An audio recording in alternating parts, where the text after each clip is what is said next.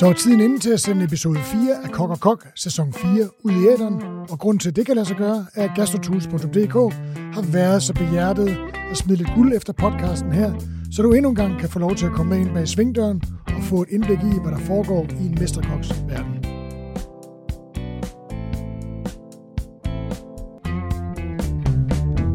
Goddag, og velkommen til alle jer, der sidder derude og lytter med til denne episode af mit lille podcastprojekt, Kok og Kok imellem. Mad fylder utrolig meget i folks bevidsthed i disse tider, og dermed også på sendefladerne, i aviser, magasiner og i særdeleshed på de sociale medier. Restauranterne, viden om kokkenes kreative frembringelse og den årlige Michelin-stjernefordeling er blevet hvermandsejet, og noget følger meget intenst. Derfor har jeg, din vært Thomas Rød Andersen, bedst kendt som Rode, tidligere direktør og køkkenchef for Kong Hans Kælder i København, besluttet mig for at blive en lille smule klogere på mit fag, og hvad der driver en ambitiøs kok i dagens Danmark. Til det formål har jeg inviteret nogle af mine gode gamle kolleger, nogle af mine allerbedste og næreste venner, til en venskabelig sludder om deres liv, karriere og færden som kokke i den allerøverste top af dansk gastronomi. Kok og Kok er det hobbyjournalistisk, vil jeg gerne understrege, podcast, hvor branche og fagkendskab samt tætte personlige relationer spiller ind, når vi skal fælde helt ind i hjertet af dagens kok. En kok, der på en eller anden måde har formået at være med til at drive den danske gastronomiske scene, frem til den status, den i dag har i verdenskøkkenet. Og sådan en ung mand er det i dag, jeg har siddende over for mig. Han hedder Christian Baumann. Christian Baumann, hjertelig velkommen til. Tusind tak. Tak fordi jeg må komme. Super fedt, du gider. Ja, det er et enormt spændende projekt, så jeg er bare meget beæret over at få lov til at være med. Skønt, det mangler der bare. Min Christian er Christian Baumann, som sagt, og dem, der har fulgt bare en lille smule med i det seneste år, kender Christian fra en kometkarriere som medejer køkkenchef på restaurant 108 ude på Christianshavn. Et sideskud på Noma-stammen, som oprindeligt var tiltænkt en rolle som en lidt mindre sakralt, billigere, mere ydmygt og tilgængelig alternativ til moderrestauranten Noma. Det gik imidlertid sådan lidt, at den ydmyge gik en lille smule fløjte, da Christian og hans folk fik åbnet op for godteposen, og 108 blev tildelt en af den eftertragtede Michelin-stjerner efter imponerende kort tid. I min optik virkede det som om, at den kendsgerning også ændrede lidt ved konceptet og flyttede fokus lidt væk fra det mere folkelige skolerit over i en mere gastronomisk galop, hvilket jo er helt fantastisk. Imidlertid sluttede det eventyr desværre brat. Der er måske flere af lytterne, der har hørt om covid-19, så jeg tænker, det behøver vi nok ikke snakke mere om. Og som så mange andre gik det også ud over restaurant 108. Et nok lidt mere interessant faktum er, at Christian ikke umiddelbart lod sig slå ud af nedlukningen af 108, men at han straks slog til, da han fik mulighed for at lave en midlertidig pop-up i Empirical Spirits lokaler på Refshalvøen. Og dermed var 108 en saga blot, men til gengæld blev projekt Koren en realitet. Og Christian og hans folk, som høstede stor anerkendelse og succes for det projekt, fortsætter nu knap så pop-up-agtigt. Det skal vi finde ud af i episoden her. Det er i hvert fald mit indtryk i lokalerne i det, der indtil for ganske nylig husede den første københavnske gastrobistro, nemlig Christian Pugliesis restaurant Relais. Og på en eller anden måde er ringen hermed sluttet, fordi Christian arbejdede nemlig i en årrække på såvel Relais som søsterrestauranten Manfreds. Yes. Christian, vi kender hinanden bedst gennem sammenkomster i særdeles festival hos fælles venner. Yes. Så det er ret begrænset, hvor meget vi kender hinanden. Så på den baggrund er det ekstra skønt, at du har lyst til at stille op i dagens episode af Kok og Kok imellem. Så jeg, men også podcastens trofaste lyttere, kan lære dig bedre at kende. Jeg kender lidt til det CV, men ikke mere end jeg mener, at første gang verden for alvor hører om dig, det er, at du overtager ledelsen af køkkenet på første til højre. Ja, og før det, der åbnede jeg jo Relais og Manfreds sammen med Christian, for Christian Puglisi. Og det var nogle fantastiske år. Mest af alt, fordi at Christian er jo meget, lige frem og gøre, hvad han har lyst til. Og for mig var det meget inspirerende at arbejde for en personlighed som ham. Og så kom der bare en tid, hvor at jeg kunne mærke, at jeg havde behov for at drage ud på min egen personlige rejse. Ja. Og det støttede de op om, og så stoppede jeg. Og så kom der en mulighed for ligesom at starte på, hvad der så hed første til højre, som var ejet af Mette Martinussen. Men lad os lige træde et skridt tilbage, fordi at, det er jo ikke sådan, at du op fra himlen dumper direkte ned på Nørrebro i en gammel hashklub og laver noget helt fantastisk mad der. Hvor er det er noget med, at du er ude fra Slangerup, eller derude omkring? Ude fra Ganløse. Ganløse, ja, det er tæt på det, lige mellem Farum og Værløs og Ballerup og Stenløse og alle de steder. Og jamen altså sådan helt kort, jo, så er jeg jo adopteret jo fra Sydkorea, og mine forældre, de ville sindssygt gerne have børn, og de kunne ikke få børn. Så adopterede de min søster, så gik der 4 år, så adopterede de mig, og så lige pludselig 4 år efter, så var de gravid med min lillebror. Nå, for satan. Og, så de fik det bedste af det. Ja, det er det. De har fået det bedste, nemlig lige præcis. Og så vi er vokset op ude i Ganløs i et hus, som min farfar havde bygget, og har haft en meget, normal opvækst. Ja, det er det. Og jeg spillede fodbold, og jeg spillede badminton, og jeg gik til svømning, og så kørte vi op til min mormor, som spiste lammefjordskartofler, og hun lavede flæskesteg og en brun sovs, og vi plukkede kirsebær i hendes have. Og det var ikke, fordi jeg tænkte sådan meget over, nu skal jeg være kok overhovedet. Det var mere, at jeg tror, mange af de oplevelser, som jeg har fået gennem af at bo derude på, som ikke er landet, men som kun er 35 minutter fra København. Det er et meget skønt sted. Det er jo det. Altså, jeg synes, det er dejligt. Men meget det med at være omringet af nogle små producenter i virkeligheden, fordi at i stedet for at gå med aviser, så plukkede jeg jordbær og hindbær ude på Rokkerdysegård ude i Kirke Værløs, da jeg var ung. Jeg skulle meget op tidligere om morgenen. Og så cyklede jeg til Kirke Værløs, og så havde vi et job derude, hvor vi plukkede i 4 timer om dagen hen over sommeren. Og det, altså, når jeg tænker tilbage på det nu, så har det faktisk gjort rigtig meget.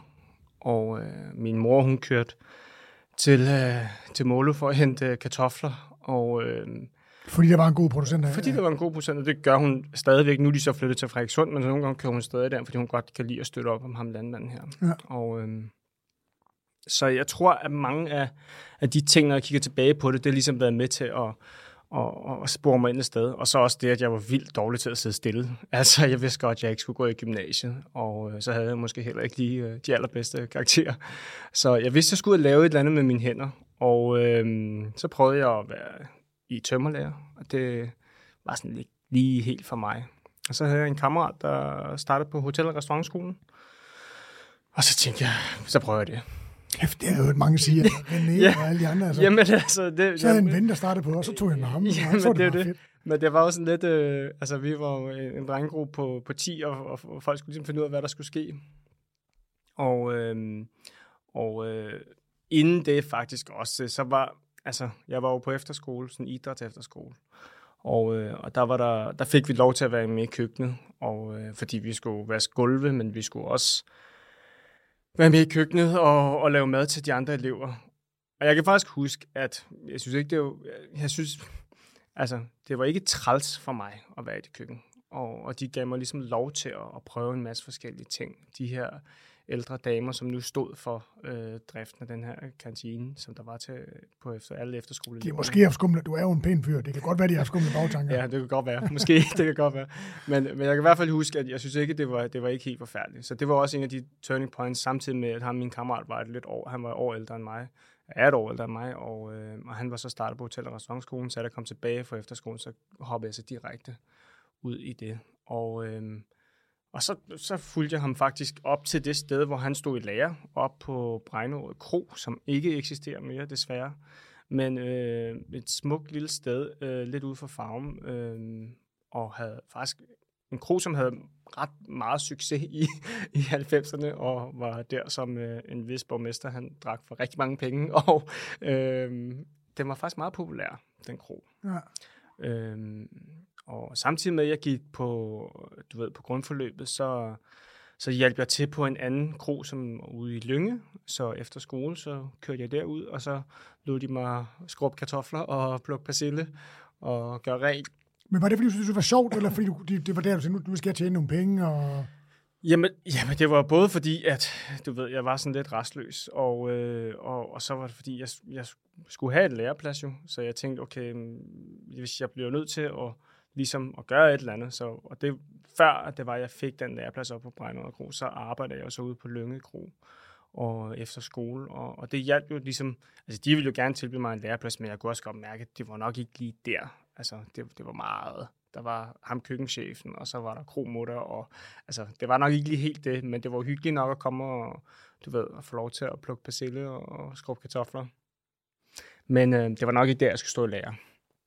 Og så fik jeg jo så tilbudt den læreplads op på Brejnod, og jeg tror, lige nærmest en måned efter jeg starter det op, så sker der det, at så stopper den køkkenchef, som så har været der i lang tid. Og ejerne er jo meget sådan, du ved, og ham, der var kok, som var, jeg husker i hvert fald, var dygtig, han stoppede også. Og så var ejerne jo meget sådan, du ved, men de havde en ung kok, og om vi ligesom kunne få det til at køre rundt. Og min kammerat ville jo gerne blive, og jeg var jo, altså, du ved, helt grøn jo, men var stadig, altså, du ved, jeg var jo loyal over for min kammerat, og hvis han gerne ville blive, så skulle jeg nok også gerne blive, og så måtte vi jo se, hvad der skete jo. Og så kørte det ligesom derud. Kunne du arbejde? Var du god til det? Ja, jeg var okay, men altså, jeg glemte jo sindssygt mange ting. Ikke? Altså, jeg kan huske, at jeg fik 2-3 masker ud for, fordi jeg altid glemte at tage noget smør ud, så det var for koldt. Så der var nogle ting jo. Og der kan man sige, at det er jo en af de ting, at når jeg har fået skilt ud hen over min karriere, så tager jeg det enormt meget til mig, fordi så prøver jeg på at lære af det, sådan, så jeg kun laver fejl i hvert fald et par gange, og ikke 100 gange. Så jeg tror, at det er en god ting, at jeg har indset, at der er nogle ting, jeg er virkelig dårlig til, og så er der nogle ting, som jeg er bedre til, men de ting, jeg er rigtig dårlig til, dem gør jeg noget ved. Og har du nogle ting som kok, du er virkelig dårlig til? Som jeg er virkelig dårlig til? Jamen, altså... Jeg er dårlig til dessert, for eksempel. Det er meget sådan præcision og sådan noget. Altså, det er ikke mig. Nej, men jeg vil sige, så er det mere sådan en overordnet ting, at jeg ved godt, at jeg skal gøre noget 1000 gange, før jeg bliver god til det.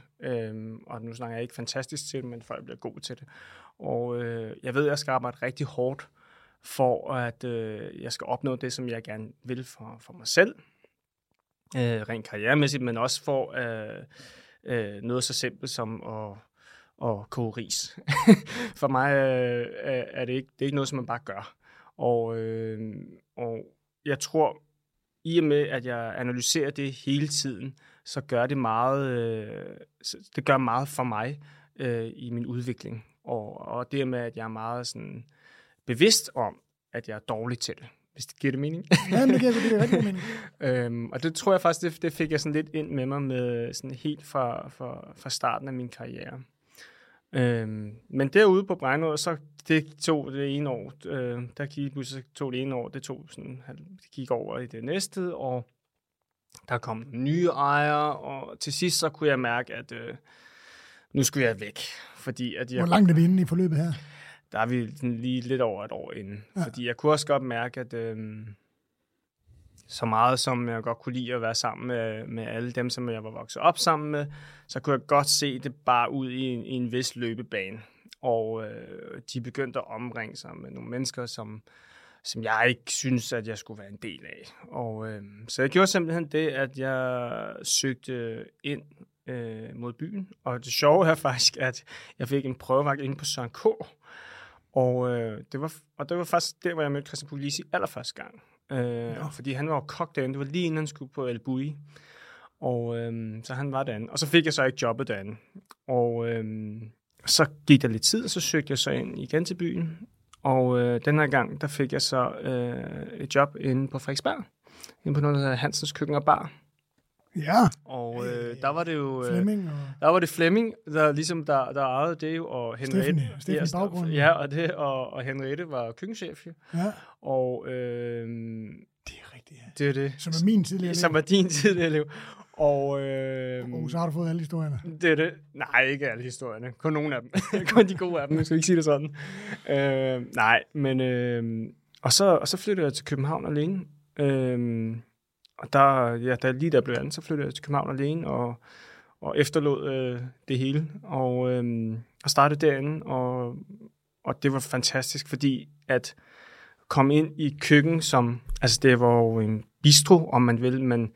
Du ved, menuen skiftede en gang om måneden, og der var en 3-retter, så der var en 5-retter, så der var à la carte, og det var, for mig at se, var det et helt anderledes køkken, fordi der var hierarki, og der var rigtig mange gode mennesker omkring mig. Ikke kun ude i køkkenet, men også sådan i front of house, og du ved, Flemming var der, og der Thijs Bo var der, og så der var alle de her fantastiske mennesker, så det var en af de ting, som der virkelig gjorde, at jeg forelskede mig i restaurationsbranchen. Det var lidt et specielt sted, fordi at Steffen, som var Flemmings bror, stod jo sådan lidt i baggrunden. Han var ikke køkkenchef, vel? Nej, det var først det aller sidst. Ja, fordi Flemming er jo ikke udlært. Nej, Flemming han var jo bare, som jeg så det i starten, så var han jo ejer, og så havde de jo ansat Thijs til at ligesom styre, hvad skal man sige, restauranten. Og Thijs skulle vi lave en hel episode af Kok og Kongen. Det burde du faktisk gøre en dag. Men han er en af de mest fantastiske mennesker, jeg nogensinde har mødt. Han boede jo op på hvad var det, 4. salen eller 5. salen, og han var bare god til at... Altså, han kæmpede med sine ting, men også var rigtig god til ligesom at snakke med os meget unge mennesker. For det var jo det, vi var på godt og på ondt. Men han var god til ligesom at holde os i snor. Og sørge for, at I fik lidt juice også efter arbejde. Og sørge for, at vi fik en øl efter arbejde også, og ligesom fik snakket med tingene. Men jeg tror også, at det hjælper alligevel også noget, at de har lyst til at snakke med noget. Specielt for en ung knæk, som lige var flyttet hjemmefra, og ude fra Ganløs ind ind i København. Så hjalp det rigtig meget, det kan jeg huske i hvert fald. Så det var ligesom den første del, hvor jeg virkelig forelskede mig i det. Og så skete det hele faktisk sådan lidt over igen, og at der går noget tid, og du ved, Henriette stopper, der kommer en ny køkkenchef, og du ved, loyal, som jeg nu synes, jeg er, så bliver jeg hængende, og jeg bliver faktisk hængende ret meget til allersidst, og til sidst så bliver vi så enige om, okay, men så skal jeg så videre. Og så kommer jeg ind et nyt sted, som jeg kun er noget, der hedder Volume 1. Så, og der var jeg, men det lå nede på Østerfejl Maxgård, i dag ligger der Farmo Metro der i dag. Ja. Og jeg kom derned, fordi der var to unge kokke fra Søllerød, som var startet derinde, som Thomas. Jeg kan ikke huske, hvad de hed om til efternavn lige nu. Men de var startet dernede, og så viste sig bare, at det så desværre, at ham, der var ejeren, det gik ikke. Så mindre end en måned efter, jeg var startet der, så kom de og sagde, at nu var de nødt til at stoppe. Og så var jeg sådan, okay, ja, men... Igen. Og så hjalp de jo så ligesom ham, den ene Thomas der. Okay, jeg kan desværre ikke huske, hvad han havde til efternavn, men jeg kan bare huske, at han var rigtig sød, og ligesom sagde, han følte et vist ansvar over for mig. Og så vi mødtes, drak en kop kaffe, og han spurgte om, hvad har du lyst til, og hvad kan du godt tænke dig? Og så prøvede vi lidt frem og tilbage, og han ligesom, men hvem mangler nogen? Og så sidst så sagde jeg så, tak for det, men jeg tror, jeg finder ud af det selv. Så det er lidt meget af min historie hele vejen igennem, at det ender så med at blive sådan nogle steder, hvor at jeg ligesom selv, du ved, bliver tvunget til at komme videre, men når man også selv tager en beslutning om at sige, okay, ved du hvad, jeg vil gerne blive med de her mennesker og støtte op om dem, men så omstændighederne gør bare, at jeg bliver nødt til at stoppe. Og så kommer jeg videre og kommer ind på noget, som der hedder Osen, det gamle nede i den gamle Fortunen. Ja. Og der var der en gut, der hed Nikolaj, som havde været på sommelier, og tror faktisk også, han har været oppe på Søllerød i meget gamle dage.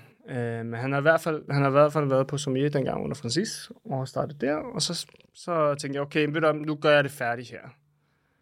Hvor lang tid manglede du læretid der? Det er også meget turbulent med mange Det er meget steder, turbulent, mange... ja, det var meget turbulent, og jamen, det er jo så der mangler jeg så 1,5 år. Og så samtidig med altså der, og ham der er souschef, han er så rigtig gode venner med Christian Puglisi. Og der er Christian så lige kommet tilbage og er ude på Noma, og Efter El Bulli, ja, og blev headhunted derud til. Og så der begynder jeg ligesom stille og roligt at søge derud af også, og ligesom at være, du ved, bare komme og hænge ud og være med og på min fridag. Og så blev jeg så færdig, og så blev jeg tilbudt at komme til Frankrig. Der ligger et lille hotel i Tourette-sur-Loup, som hedder Auberge de Tourette. Ja. Så, det kan også lave et helt program om. Ja, og Defoe, det er det, Christophe Defoe, og det var lige efter, han var stoppet dernede. Og det var så ham, der var køkkenchef der fra Posen, som var taget derned, og så spurgte han, om jeg ville med, og så sagde han, det kunne jeg godt tænke mig, det var sjovt. Og så tog jeg med dernede. Må jeg lige høre lidt om, jeg afbryder lige 2 sekunder. Ja. Da du stod der, og hvad sagde du stedet hed der, det Fortunen? Olsen. Olsen, det var jo Torben Olsen, der havde åbnet det dernede, så det var lige, altså det var jo, nu kan det godt være lige så, men det var jo lige, jeg tror, de åbnede det lige efter Conrad, nu det kan godt være, jeg er lidt forkert på den, men det havde sin tid, hvor det gik godt som en af de her feststeder, hvor de lavede mad, og så blev folk ligesom og drak bagefter. Ja. Og det køkken, jeg mødte dernede, det var et køkken, som havde travlt, med nogle mennesker, som var rigtig søde.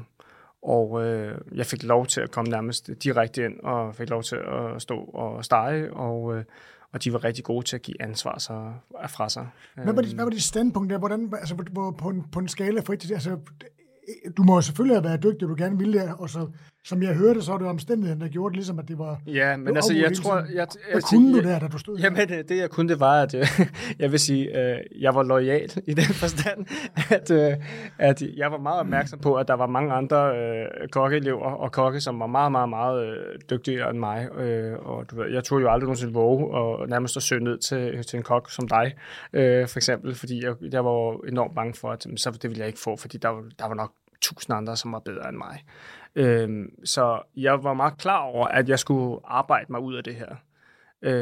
Så når der var en, der var syg, jamen, så dukkede jeg bare op. De skulle ikke engang spørge, så dukkede jeg bare op. Så jeg har altid arbejdet de der sådan 6 dage om ugen. Så man kunne stole på dig? Jamen, det vil jeg jo sige. Altså, det var i den forstand, og så endte det jo bare ud med alle de virkeligheder, jeg nu kom ind i diverse restauranter. Jamen, der var folk, jeg bare altid underbemandet. Så det endte bare altid med, at jamen, der manglede altid en hånd her eller der, og det gjorde bare, at jamen, så trådte jeg bare til.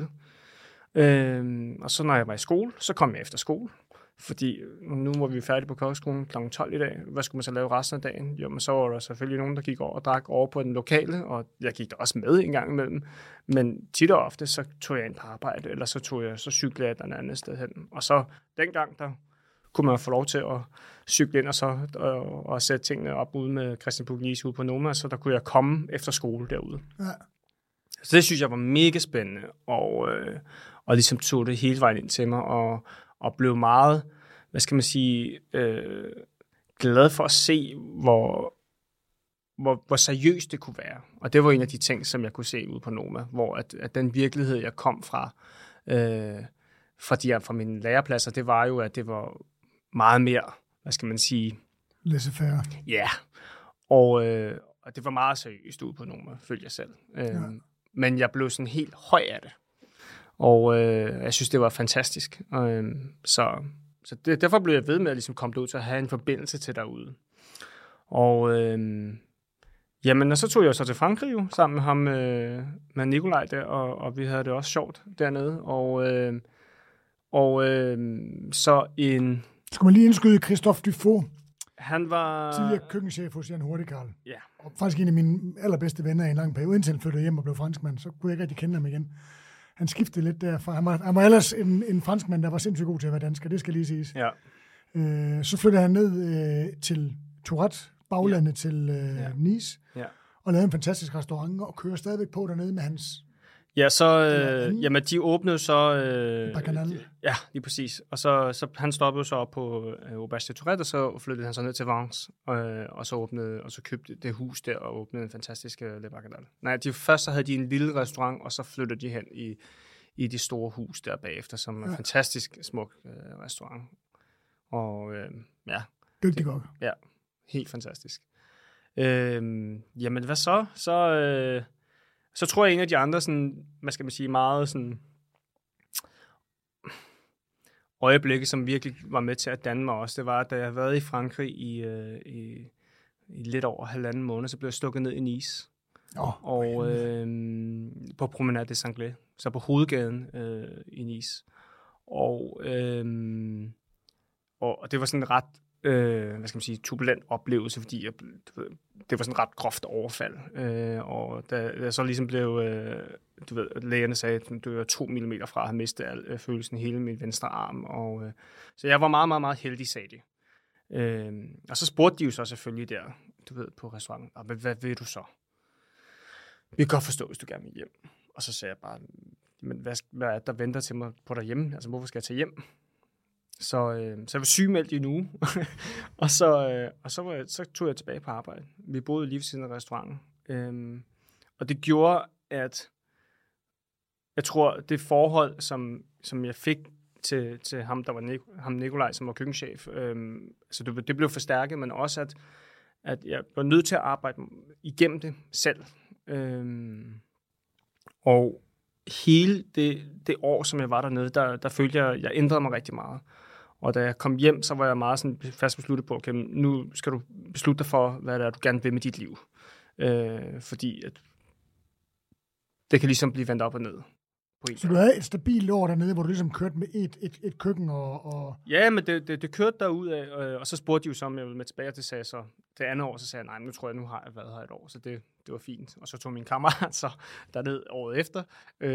Men jeg kørte en sæson for dem dernede, og var rigtig glad for, da jeg ligesom kunne vende hjem til Danmark. Okay, så nu føler jeg mig parat til at komme hjem igen.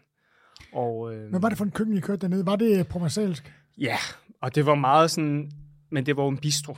Der var mig og ham, og så hyrede vi en engelsk kok på et tidspunkt, så det var jo også, altså vi arbejdede 6 dage om ugen, morgenmad, frokost og aften. Så vi arbejdede, og det var bare sådan, det var. Men altså, jeg var jo vant til det. Og så nød jeg jo bare, at så på fridagen, så kørte vi et eller andet sted hen, og så kørte vi ud og spise frokost, eller så kørte vi ned, og så hoppede i vandet, eller et eller andet. Og så kørte vi op på toppen af bjerget og besøgte ham landmand, som har en masse geder, og så spiste vi noget ost, og købte noget mælk, og plukkede nogle svampe, og det var faktisk rigtig fint. Og så fandt jeg mine daglige rutiner i at løbe op og ned af bjerget, og træne om eftermiddagen i siestagen, og altså det var fint. Det var et godt liv i det år, det var. Det var sjovt. Ja. Men jeg kunne også godt se det, hvor var det, jeg skulle hen, og hvordan skulle det ligesom være med til at føre min karriere videre. Det havde jeg lidt svært ved at se, så derfor så sagde jeg ja til den første sæson og ikke den anden. Lærte du noget, eller lærte du måske, eller fik lidt stabilitet, der ligesom gav dig afsæt til at tage videre? Ja, i den forstand, at jeg var heldig, at de mennesker, som jeg var omringet om, igen, var nogle fantastiske, søde mennesker, og og tog mig ind for de problemer, jeg nu engang havde med, at altså, det tog mig lang tid at bearbejde det her med, at jeg var blevet stukket ned. Ja. Jeg har aldrig snakket med en psykolog omkring det, eller noget, en professionel omkring det. Så det har ligesom været meget, det tog mig ret lang tid. Og jeg var meget vred i ret lang tid. Men det hjalp mig, ligesom, de var rigtig gode til at ligesom hjælpe mig igennem det. Og det vil jeg være evigt taknemmelig for, det er Nikolaj og Sandra og de mennesker, som jeg var omringet omkring dengang. Og så kom jeg hjem, og så hjalp jeg i et stykke tid, så var jeg meget sådan, nu skal jeg have et 9-5 job, fordi nu skal jeg se min familie. Og så gik der jo lige akkurat 2,5 måneder med det, og så var jeg ved at kede mig selv ihjel. Hvad lavede du? Hvad lavede du? Jamen, jeg lavede bare sådan noget catering-arbejde. Altså, og jeg kunne ikke, jeg kedede mig ihjel. Det kunne jeg ikke. Og jeg kunne slet ikke finde ud af det. Jeg synes ikke, det virkede ikke for mig. Og så tænkte jeg, fint. Og så var Christian jo i gang med ligesom at sige, men hvad skal der ske? Han var skulle til at åbne relæ. Og så lige det, der blev jeg tilbudt at komme ud og sejle og arbejde for en milliardær. Og du ved, betale søskat og få en meget høj hyre og få endnu højere tips og sejle verden rundt. Og det lød jo enormt spændende. Og så var det mod at arbejde for Christian Puglisi for ikke særlig mange penge, fordi han havde ikke særlig mange penge dengang. Og det var faktisk deltid til at starte med. Så jeg var nødt til at have flere jobs rundt omkring, fordi de ligesom skulle bruge alle deres penge på at sætte det hele op. Jo. Og det er jo fuldt forståeligt. Altså. Men så endte det med, ligesom at, så kom Manfreds, det lokale, som var Manfreds, det blev tilgængeligt. Så købte han det, og så åbnede vi Manfreds, og så åbnede vi så Relæ bagefter. Hvad var det for nogle steder? Hvad var det for en rejse, Christian inviterede dig? Han må jo have været godt tilfreds med det, du kunne, altså efter at man ligesom inviterede dig med til at... Ja, altså det... Jeg tror... Jeg ved ikke, det må du nok spørge ham om, jo, men altså, jeg tror, at det han så, det var, at i det mindste så... Altså, det kan godt være, at jeg havde min fejl, men jeg var flittig, og du mødte op. Og jeg mødte op, og jeg blev ved med at møde op, og at det var lige meget... hvor hård man var, så blev jeg ved, så blev jeg bare hårdere af det, og ligesom førte det med videre i den forstand. Og så var jeg, synes jeg selv i hvert fald, meget løsningsorienteret, fordi at ret kort tid, altså han havde jo 2 restauranter på relativt ret kort tid, og det skaber jo, hvad skal man sige, en masse medarbejdersituationer, så et stykke tid, hvor vi kæmpede med, at der ikke rigtig var... Der var en køkkenchef over på Manfreds, men du ved, han var nødt til at gå hjem om aftenen, og altså, det gik jo ikke. Og så var der en souschef der, som mig og nogle af de andre souschefer, vi sagde ligesom, okay, nu tror jeg, at vi gør det. Så kan jeg ligesom styre ligesom pladsgangen over på Relæ om dagen, og som aften, så vil jeg meget gerne gå over og køre passet over på den anden side. Sådan så, at vi sikrer os, at det er den kvalitet, som vi gerne vil have. Og der kan jeg huske på et tidspunkt, at så havde vi, du ved, så havde jeg ændret på nogle ting over på Manfreds og sagt sådan, du ved, men lad os sætte de her ansjoser sammen med de her bønner på den her måde, og det kunne han rigtig godt lide. Og så var der andre gange, hvor han ligesom sagde sådan, Christian, det bliver simpelthen du gør for meget ud af det. Du bliver nødt til at bare forstå, at det bliver nødt til at være en salat, der bare kommer ned i en skål, og så vender vi det med en dressing, og så hælder vi det bare ud på tallerkenen, og så er det lige meget, hvordan, du ved, det ligger på tallerkenen. Og det tænkte jeg meget over, at han sagde det. Og det var jo enormt... Dengang kunne jeg måske ikke helt forstå det, men jeg har tænkt meget over det siden. Og jeg vil sige, at han har jo virkelig... Han kunne se det dengang, at det var meget vigtigt, at Manfreds var en type restaurant, og Relæ var en anden type restaurant. At der man kunne fordybe sig over på Relæ, og der gjorde det ikke noget, at vi brugte lang tid på et eller andet, men på Manfreds, der var det nødt til bare at være helt simpelt.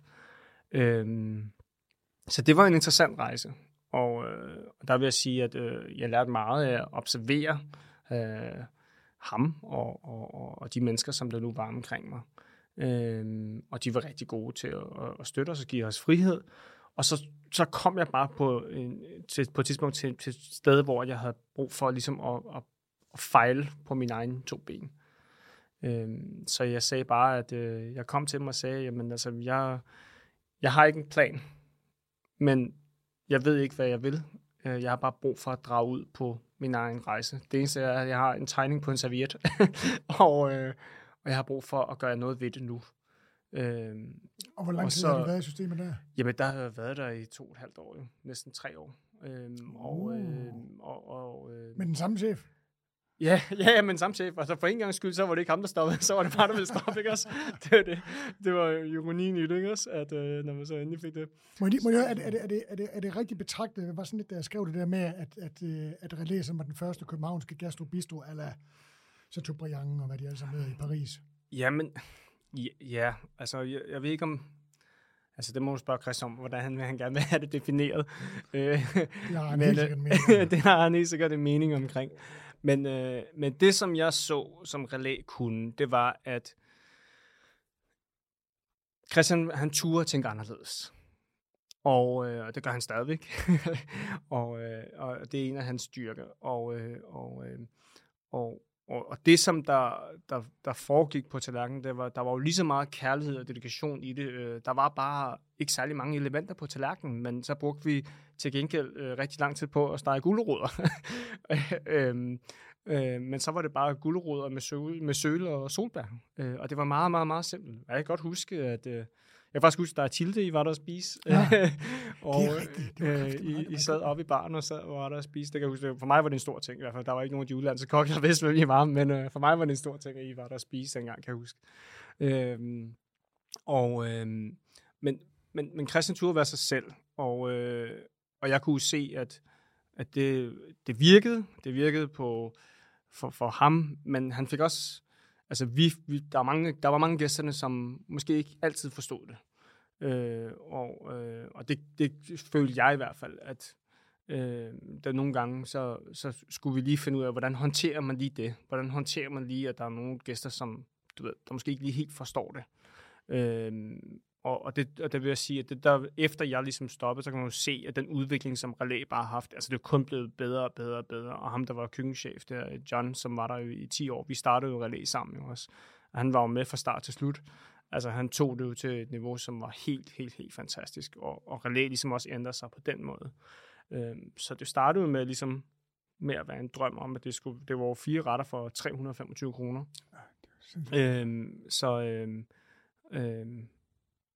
Og så endte det jo et helt andet sted. Så havde vi en osteservering, som man kunne tilkøbe, kan jeg huske. Det var folkegod. Det var sprøde... med bogvedkerner. Ja, det var det. Det var havgus, ja. Okay. Eller havgus eller høgeost, det kan jeg ikke helt huske. Men jeg kan bare huske, at det var... Altså, og det virkede jo. Og så var der... Så flød det med naturvin, og det var jo også lige en tid, hvor at... Ja, måske ikke alle danskere var sådan helt fremme i skoene omkring det i forhold til, der var mange, der havde mening om det. Lad mig sige det på den måde. Men det var også en tid, hvor at man kunne se, at du ved, Chateaubriand i Paris, som du nu nævnte selv tidligere, altså de kom jo, og det var jo en revolution jo. Og den bølge, den var jo også med til at ligesom sådan flyde hen over København på en eller anden måde. Så Christian fik enormt meget presse, og Relais fik enormt meget presse. Og han var dygtig til at håndtere det, ikke? Altså, ja, altså, og den mængde pres, som han havde på sig i en relativt ung alder, altså han var 25 eller 26, da vi åbnede Relais. Så altså, og der havde han så 2 restauranter lige pludselig, ikke også? Altså den måde, han håndterede det på, det må jeg sige, det var enormt flot. Så kom det ligesom Michelin-stjerner, og han benyttede sig af hele det netværk, han har lært igennem Noma. Ja, det er det, og han var rigtig dygtig til det, det må jeg sige. Han var virkelig god til at håndtere det. Så der har jeg ikke andet end meget rosende ord herfra, fordi at det lærte jeg meget af, og bare observere. Og det tror jeg også, at det var en af mine styrker, det var, at, altså, fordi hvis jeg er dårlig til noget, eller der er noget, jeg ikke ved, jamen så i stedet for bare at ignorere det, jamen, så kigger jeg på nogen, som er gode til det, eller så undersøger jeg det, og så finder jeg ud af, okay, hvordan kan jeg lære det? Og det var meget tydeligt for mig, at jeg skulle ikke bare ignorere, hvad der foregik rundt omkring mig, men der var rent faktisk enormt meget at lære, ud over det, der bare var på tallerkenen. Og en teknik, og frem og tilbage. Fordi i den tid, så var der jo stadig, fik vi mange stagiairs på Relais, og der var virkelig jo stadigvæk en stærk... mængde af folk, som der rejste til København, både for selvfølgelig at være på stagiaire på Noma og mange af de andre fantastiske restauranter, men også der kom forbi her. Og der var det meget tydeligt for mig, at jeg ville ikke bare være en af dem, som bare rejste rundt i verden, og så, du ved hoppede som stagiaire fra sted til sted, men ligesom fik lov til at suge noget til mig, fordi jeg har en helt klar overbevisning omkring, at jo længere tid, at man kan få lov til at arbejde med nogle mennesker, jo mere kan man ligesom lære fra dem. Direkte og indirekte. Så jeg var meget glad for min tid der. Og så sagde jeg jo så op uden og gav dem et års varsel. Og så blev vi bare enige om, at jeg skulle stoppe efter et par måneder i stedet for. Og det var fint. Men jeg gav dem et års varsel, fordi at jeg vidste, de var i gang med at lave Relais-bogen. Og altså, jeg vidste godt, hvilke pres der lå bag på dem. Og så gik jeg jo ligesom bare i gang med at kigge på den der serviet, som jeg havde. Og så, hvad var der på servietten? Jamen, i princippet, dengang, der var der bare sådan et langt bord. Og så var der 2 sådan nogle vintønder.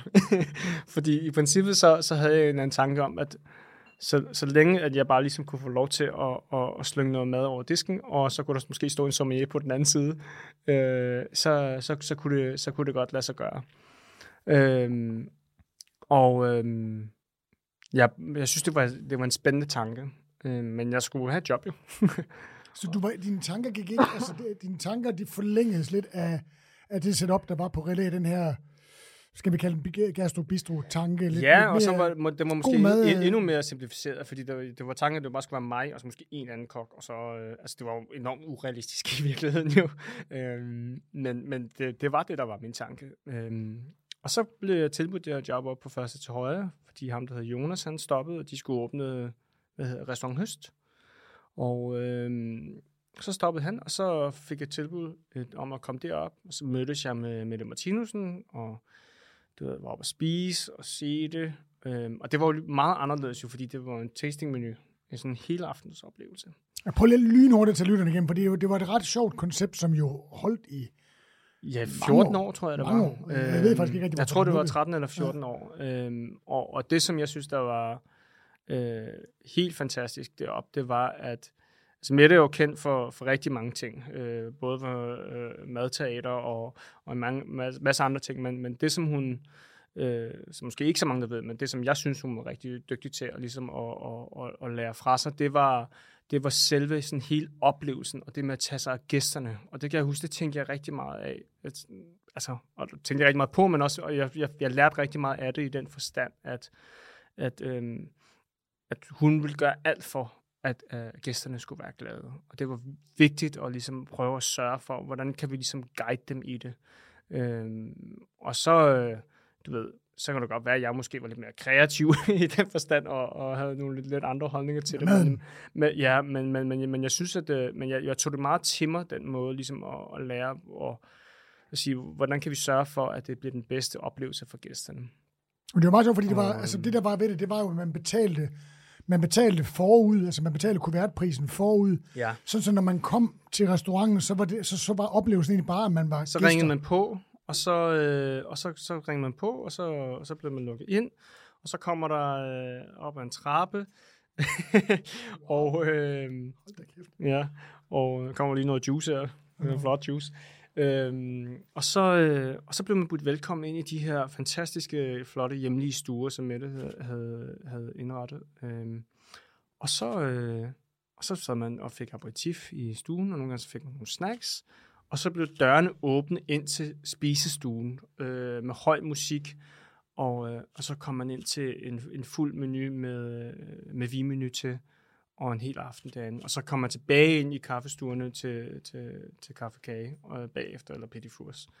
Og det var faktisk rigtig sjovt, det kan jeg huske. Men det var også et øjeblik, hvor jeg begyndte at tænke anderledes. Og at jeg tog mig selv i at sige, hvorfor er det, at nu hvor jeg var vokset op i nogle køkkener, som var nordiske og franske køkkener, så hvorfor var det, jeg tænkte på den her ene måde, når jeg lavede mad til gæsterne. Og når jeg så var hjemme, jamen så tænkte jeg anderledes. Eller når vi lavede personalemad, så tænkte vi anderledes. Så jeg begyndte stille og roligt der allerede at sige, sådan, hvordan kan vi udforske de her smagsnuancer? Hvordan kan vi udforske at sige... Og dengang, der var det jo meget simpelt, så prøvede vi bare at bruge nogle helt andre ingredienser. Så jeg sige sådan, okay, men du ved, vi har aldrig nogensinde må bruge limefrugt. Lad os bare gøre det. Og så, så købte jeg nogle limefrugter, jeg købte noget miso, og jeg købte nogle forskellige ting, bare for at prøve det af. Fordi at det var det, vi brugte, når vi lavede personalemad. Så hvorfor måtte jeg lige pludselig ikke bruge det, til gæsterne? Fordi var der en dogme om, det skulle være... Nej, altså Mette var jo meget sådan, du må gøre fuldstændig, hvad du har lyst til. Så det smager godt. Og det var jo også begyndelsen på min dannelsesrejse, som ligesom at finde ud af, hvilken vej er det, vi skal. Men jeg kan huske, at jeg stussede over det hele det. Hvorfor er det, jeg tænker anderledes, når vi laver mad til vores gæster? Og sammensætninger, smagskombinationer, kontra når vi laver personalemad eller laver mad derhjemme. Og så begyndte jeg ligesom at sige, hvordan kan vi så, begynde at ligesom at koge de her to filosofier sammen. og du ved, jeg begynder at læse nogle mange bøger i forhold til sådan, du ved, knivteknikker, og ligesom finde ud af, okay, hvad er der af råvarer, hvor vi kan skille os ud? Hvordan kan vi gøre det anderledes? Og det tog jo ligesom de her lidt over 2 år, og vi landede et rigtig godt sted. Det var sjovt, men jeg kan også huske, vi fik også nogle dårlige, hvad skal man sige, ting med os. Altså, jeg kan huske, der var en gæst, der engang sagde til mig, fordi vi havde lavet nogle dehydrerede rødbedepettifurs, som de var rehydreret i rødbedereduktion, så de havde den her dejlige lakridssmag, synes jeg i hvert fald jo selv. Det synes han ikke. Det synes han bare overhovedet ikke, jo. Og jeg kan bare huske, at jamen, så skulle det i hvert fald have været en snack, sagde han så. Og der var det sådan en af de gange, hvor jeg tænkte sådan og stusse over sådan, okay, men hvad er det også nogle gæster, der kommer her? Hvorfor er det, de kommer her? De kommer jo ikke for at se mig, jo. De kommer fordi det er første til højre, de kommer fordi det er konceptet. De kommer ikke fordi, at det er mig, der laver mad her. Og hele vejen igennem med Mette, havde jeg sagt til hende, altså jeg vil gerne åbne mit eget sted, og det skal du bare vide. Det er derfor, at jeg har sagt op, ellers har jeg ikke sagt op. Og så hen over lang tid, jamen, så har jeg jo så kendt, både Peter Kreiner og René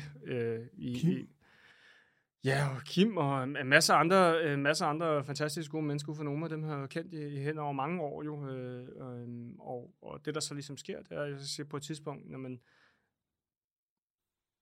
kunne I have lyst til at bare kigge på det her, for at se, hvad I synes? Jeg har aldrig nogensinde så i min vildeste fantasi troet, at de siger, lad os lave noget sammen.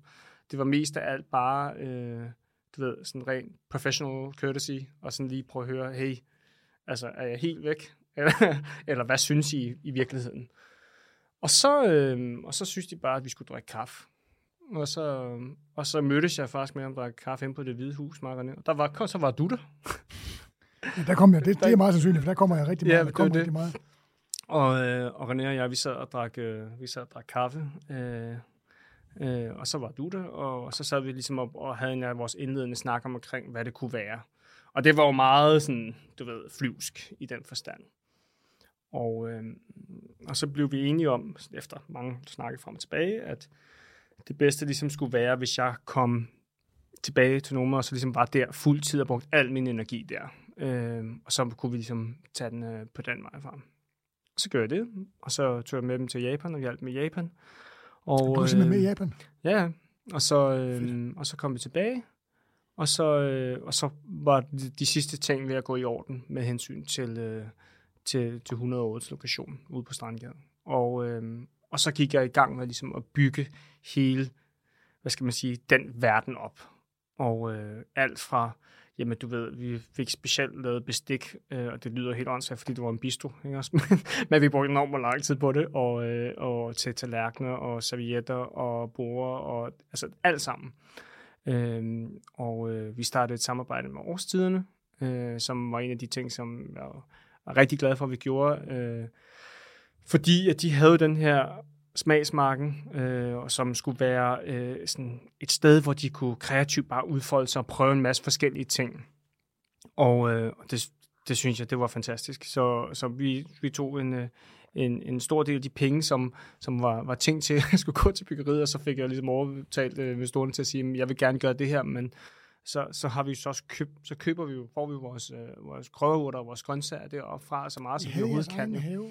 Jamen det var jo ting som, at det, altså, om det var, ja, det var vores, men selvfølgelig så brugte de jo også, de gik jo også ned en gang mellem og plukkede nogle løg og plukkede nogle blomster og så videre, og det havde de lov til ligesom at sætte det op også. Men der var jo så meget, vi havde over 1 hektar deroppe, op i Krogerup, og så udviklede sig fra år til år, og så kæmpede vi ligesom med det, for at prøve at finde ud af, hvordan gør vi det høstmæssigt og preserveringsmæssigt, hvordan får vi løst alt det her logistik.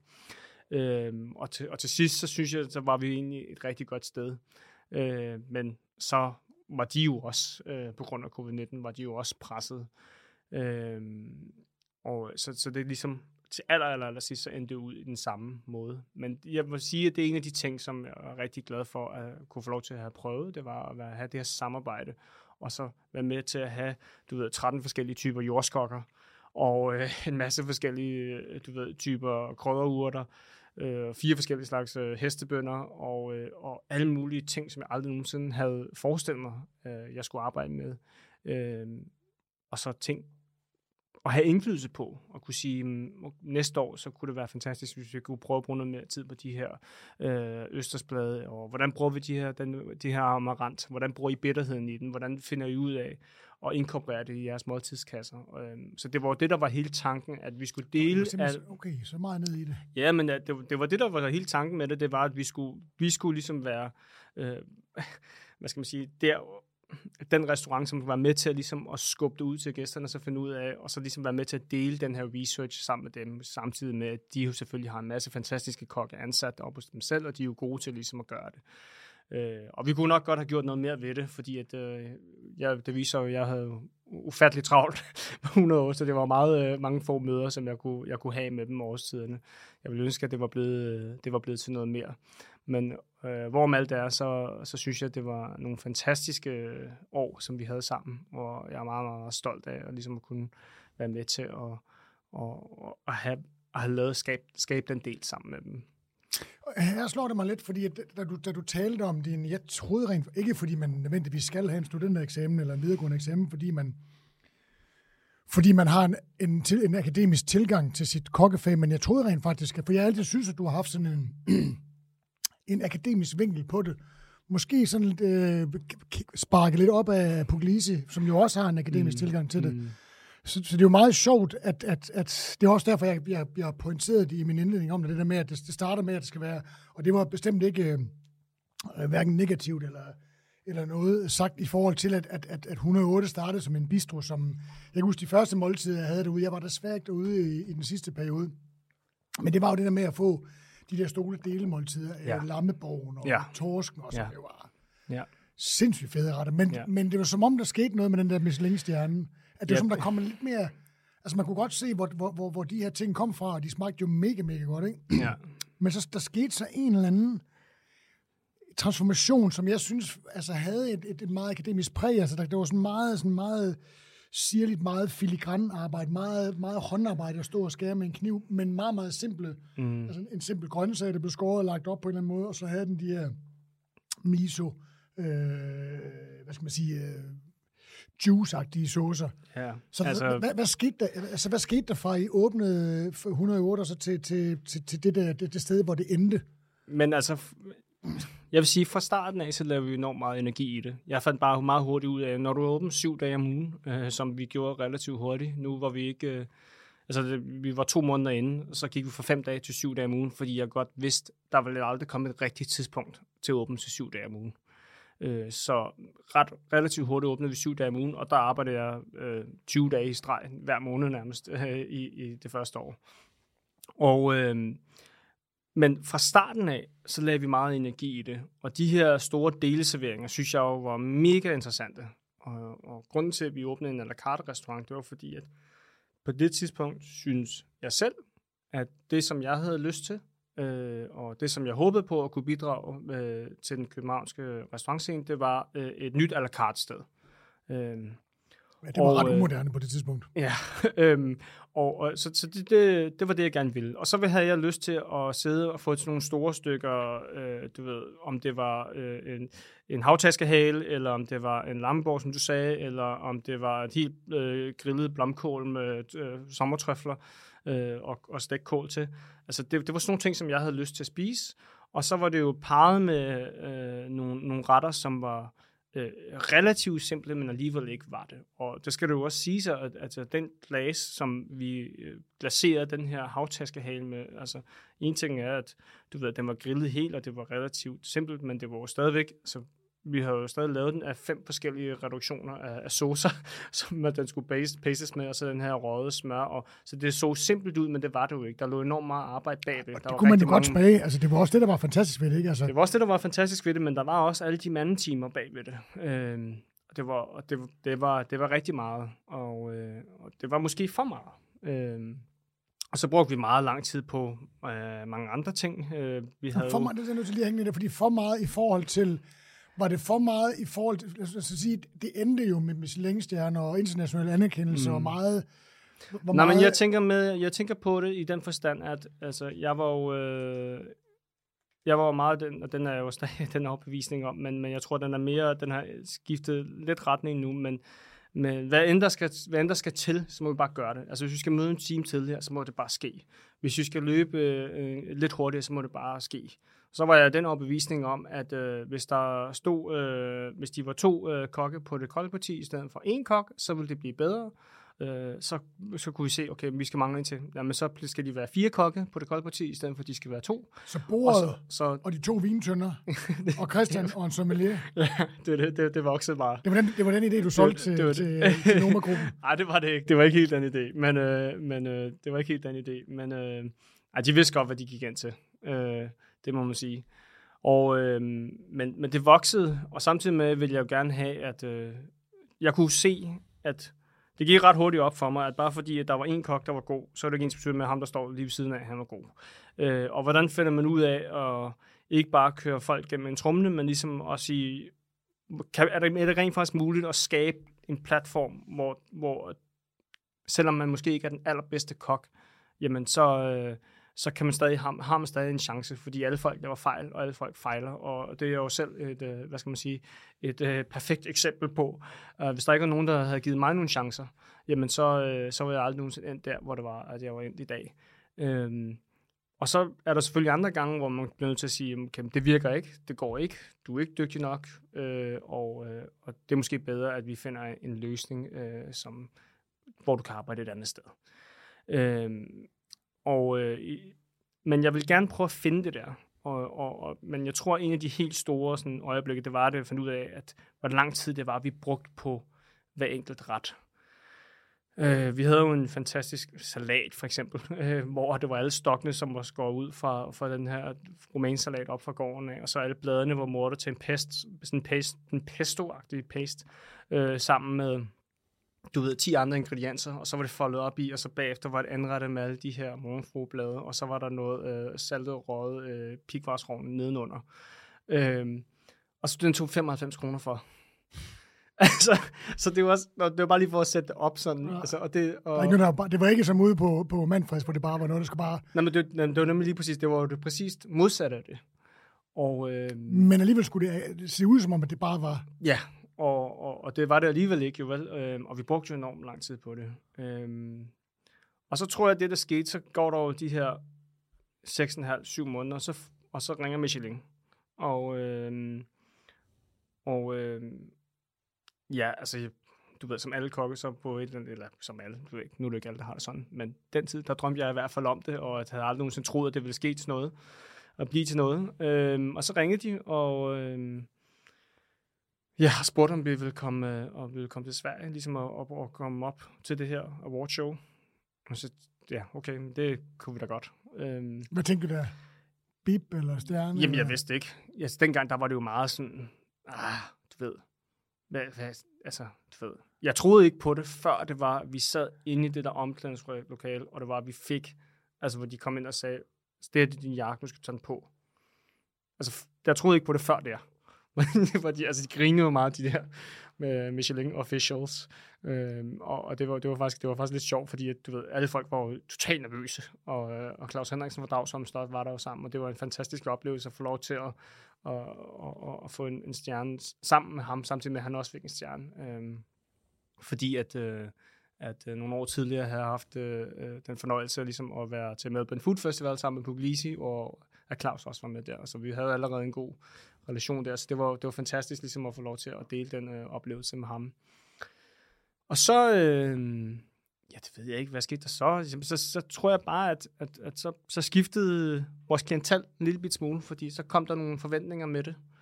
Og meget af det, som 108 var bygget op på i starten, det var, at det skulle være helt casual. Og der var mange borde, og de var ikke verdens største borde, men man skulle bare komme og have det sjovt. Og så var der selvfølgelig enormt meget energi og fokus lagt i maden. Men det var jo en stor restaurant. Jo. Og hvordan håndterer du så lige, at der lige pludselig sidder nogle gæster, som ikke synes, det er fedt? Okay, men den første aften, så tænker du måske, okay, hvorfor synes de ikke, det er fedt? Men når du lige pludselig begynder at høre nogle ting, som altså, du aldrig nogensinde har hørt før, som der er for mange mennesker herinde. Hvorfor skal det der bord sidde så tæt på os? Jamen, hvorfor kan vi ikke sidde derovre? Hvorfor ser den her stol sådan her ud? Og alle sådan nogle ting.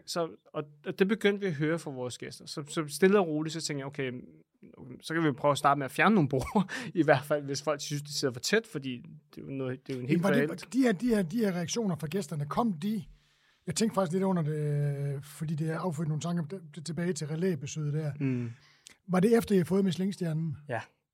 Præcis. Og der er det jo igen, altså, jeg vil sige, altså, vi havde en fuldstændig fantastisk aften på relæ. Mm. Skøn mad, og jeg elsker altid andre måder at gøre tingene på. Mm.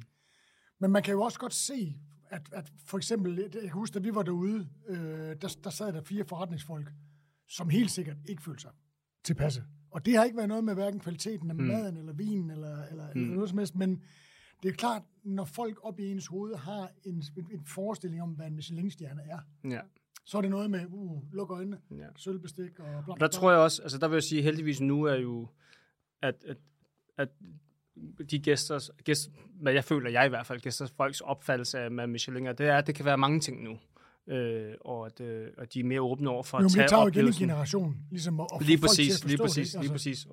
Men da vi fik den, så følte jeg ikke, at der var det jo måske lidt nyt. Altså der var det, vi blev sammenlignet med relæ i den forstand, men også fordi jeg havde arbejdet for Christian selvfølgelig, men også i den forstand, at det var sådan lidt, altså det skulle være den sådan lidt casual Michelin-stjerne, om man vil. Og så det fik vi jo sådan lidt, altså det var gode ting ved, men det var der også dårlige ting ved. Men det jeg egentlig vil frem til, det er, kan man godt have den opfattelse, at Michelin nogle gange gør restauratørerne en bjørnetjeneste ved at give den stjerne, uden ligesom at... Men det ved jeg ikke, fordi jeg kan jo også se... Du kan ikke gå ind i Michelin og så læse, hvad 108 er for en restaurant. Det er en afslappet restaurant, hvor der er mange... Jo, det var de faktisk gode til at beskrive. Det vil jeg faktisk give dem. Det var de var gode til at beskrive det, men der var også... Det var helt klart, det var forventningsafstemning. Og det er jo klart, at så der er mere fokus i de sætninger, der så er. Så er der jo mere fokus på maden. Men jeg vil også sige, at det som det også gjorde, det var, at vi fik jo den her stjerne, og så havde der jo, altså vi havde jo i den tid, ligesom, der så vi også et boost opad i vores, selvom, i, hvad skal man sige, i gæsteantal, selvom at vi ligesom var nødt til at fjerne nogle borde og så videre, så vi, at det boostede opad. Så det hjalp os helt klart til at komme igennem nogle måneder, hvor vi ikke lige vidste, hvad vi skulle gøre. Og så var vi jo bare enormt hurtige til at, ligesom at justere ind og prøve at finde ud af, okay, hvad er det så, vi gør? Og så kunne jeg bare mærke, at også før vi fik stjernen, også, så fik vi også, altså det var rent à la carte, men alligevel så hørte vi meget den der, kan du ikke bare bestemme, hvad vi skal spise i aften? Ja, og vi vil gerne have noget fisk til hovedret, men kan du ikke vælge dine yndlingsstarters? Og så sådan, jo, og selvfølgelig kan vi det, men det er jo ikke det, der er tanken. Tanken er, det er jer, der skal vælge. I skal spise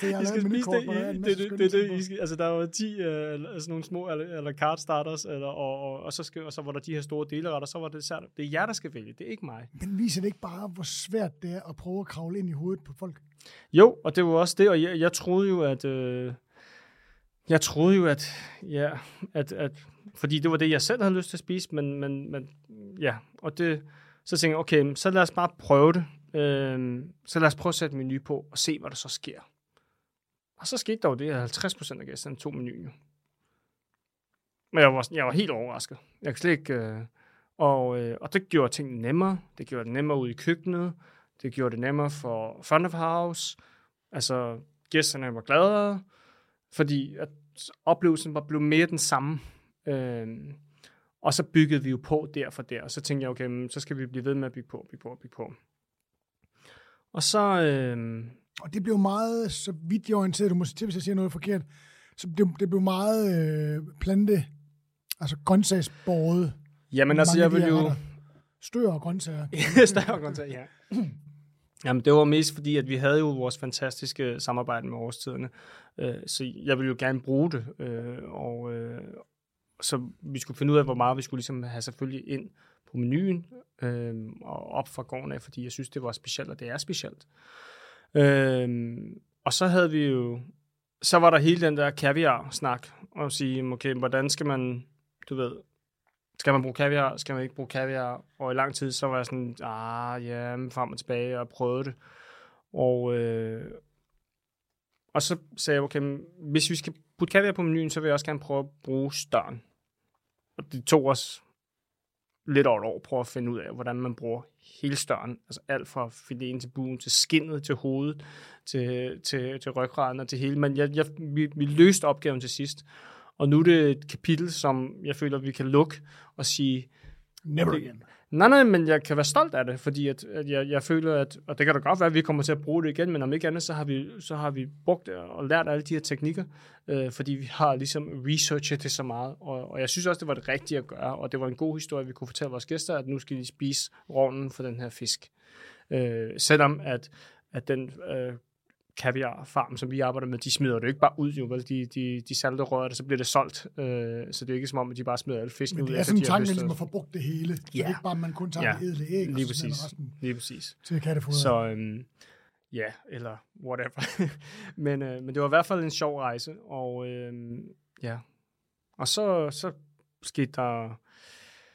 Ja, det var her de kunstfærdige ting, de der, altså nu husker jeg, nu bliver jeg ved med at nævne den der græskartingen, der var skåret. Der var sådan nogle ting, som det var sådan helt... Altså, man kan ikke lade være med at tænke på sådan et orientalsk træskærarbejde. Ja, sådan... altså jeg tror, det der...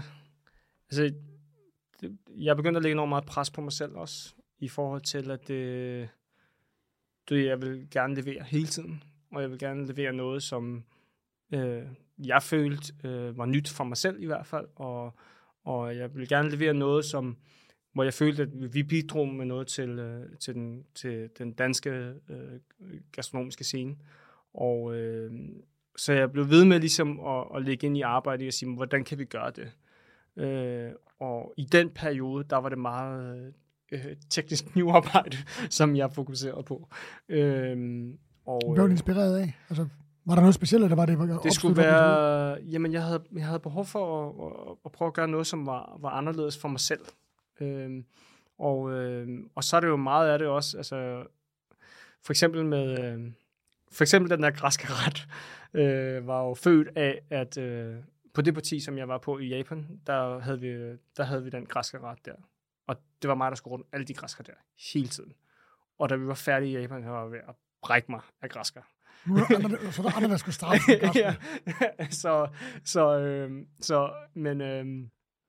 men det var født ud af den at sige, okay, hvis vi kan tage en råvare, som jeg hader lige nu selv, og så skabe en ret, som jeg synes er sjov, og jeg selv har lyst til at spise, jamen, så har jeg vundet. Og der er faktisk flere af vores retter, som nogle gange er født på den måde, fordi altså, i stedet for at afskrive en råvare, som jeg ikke kan lide, så ligesom sige, okay, hvordan kan vi få den tilbage ind i vores liv, og hvordan kan vi skabe noget nyt med den?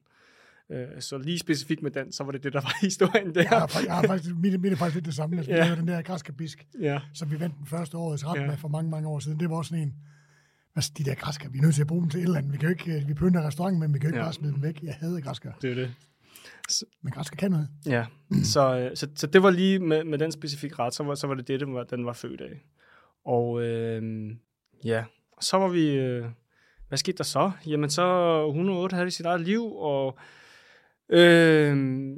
så finder jeg ud af på et tidspunkt, at jeg skal opereres, fordi jeg er ved at miste min stemme, fordi at jeg begynder at have ondt i halsen. Og jeg troede bare sådan, nej, det er bare influenza til at starte med. Og så kommer jeg til lægen, og så stikker de kameraet ned i halsen på mig, og op gennem næsen. Det er enormt ubehageligt. og så, da han så endelig får fisket der kamera ud, og jeg får åbnet mine øjne, så kigger jeg på ham, og så siger han, jeg ved ikke lige, hvordan jeg skal sige det. Så siger jeg, du skal bare sige det, sagde jeg så. Så siger han, der er 50% chance for, at du måske har kræft. Så siger jeg, hvordan det? Så siger han, jamen, du har noget på de stemmebånd, og I kan ikke lige helt præcis se, hvad det er. Det kan godt være, det ikke er noget, det kan godt være, det er noget. Så siger jeg, okay.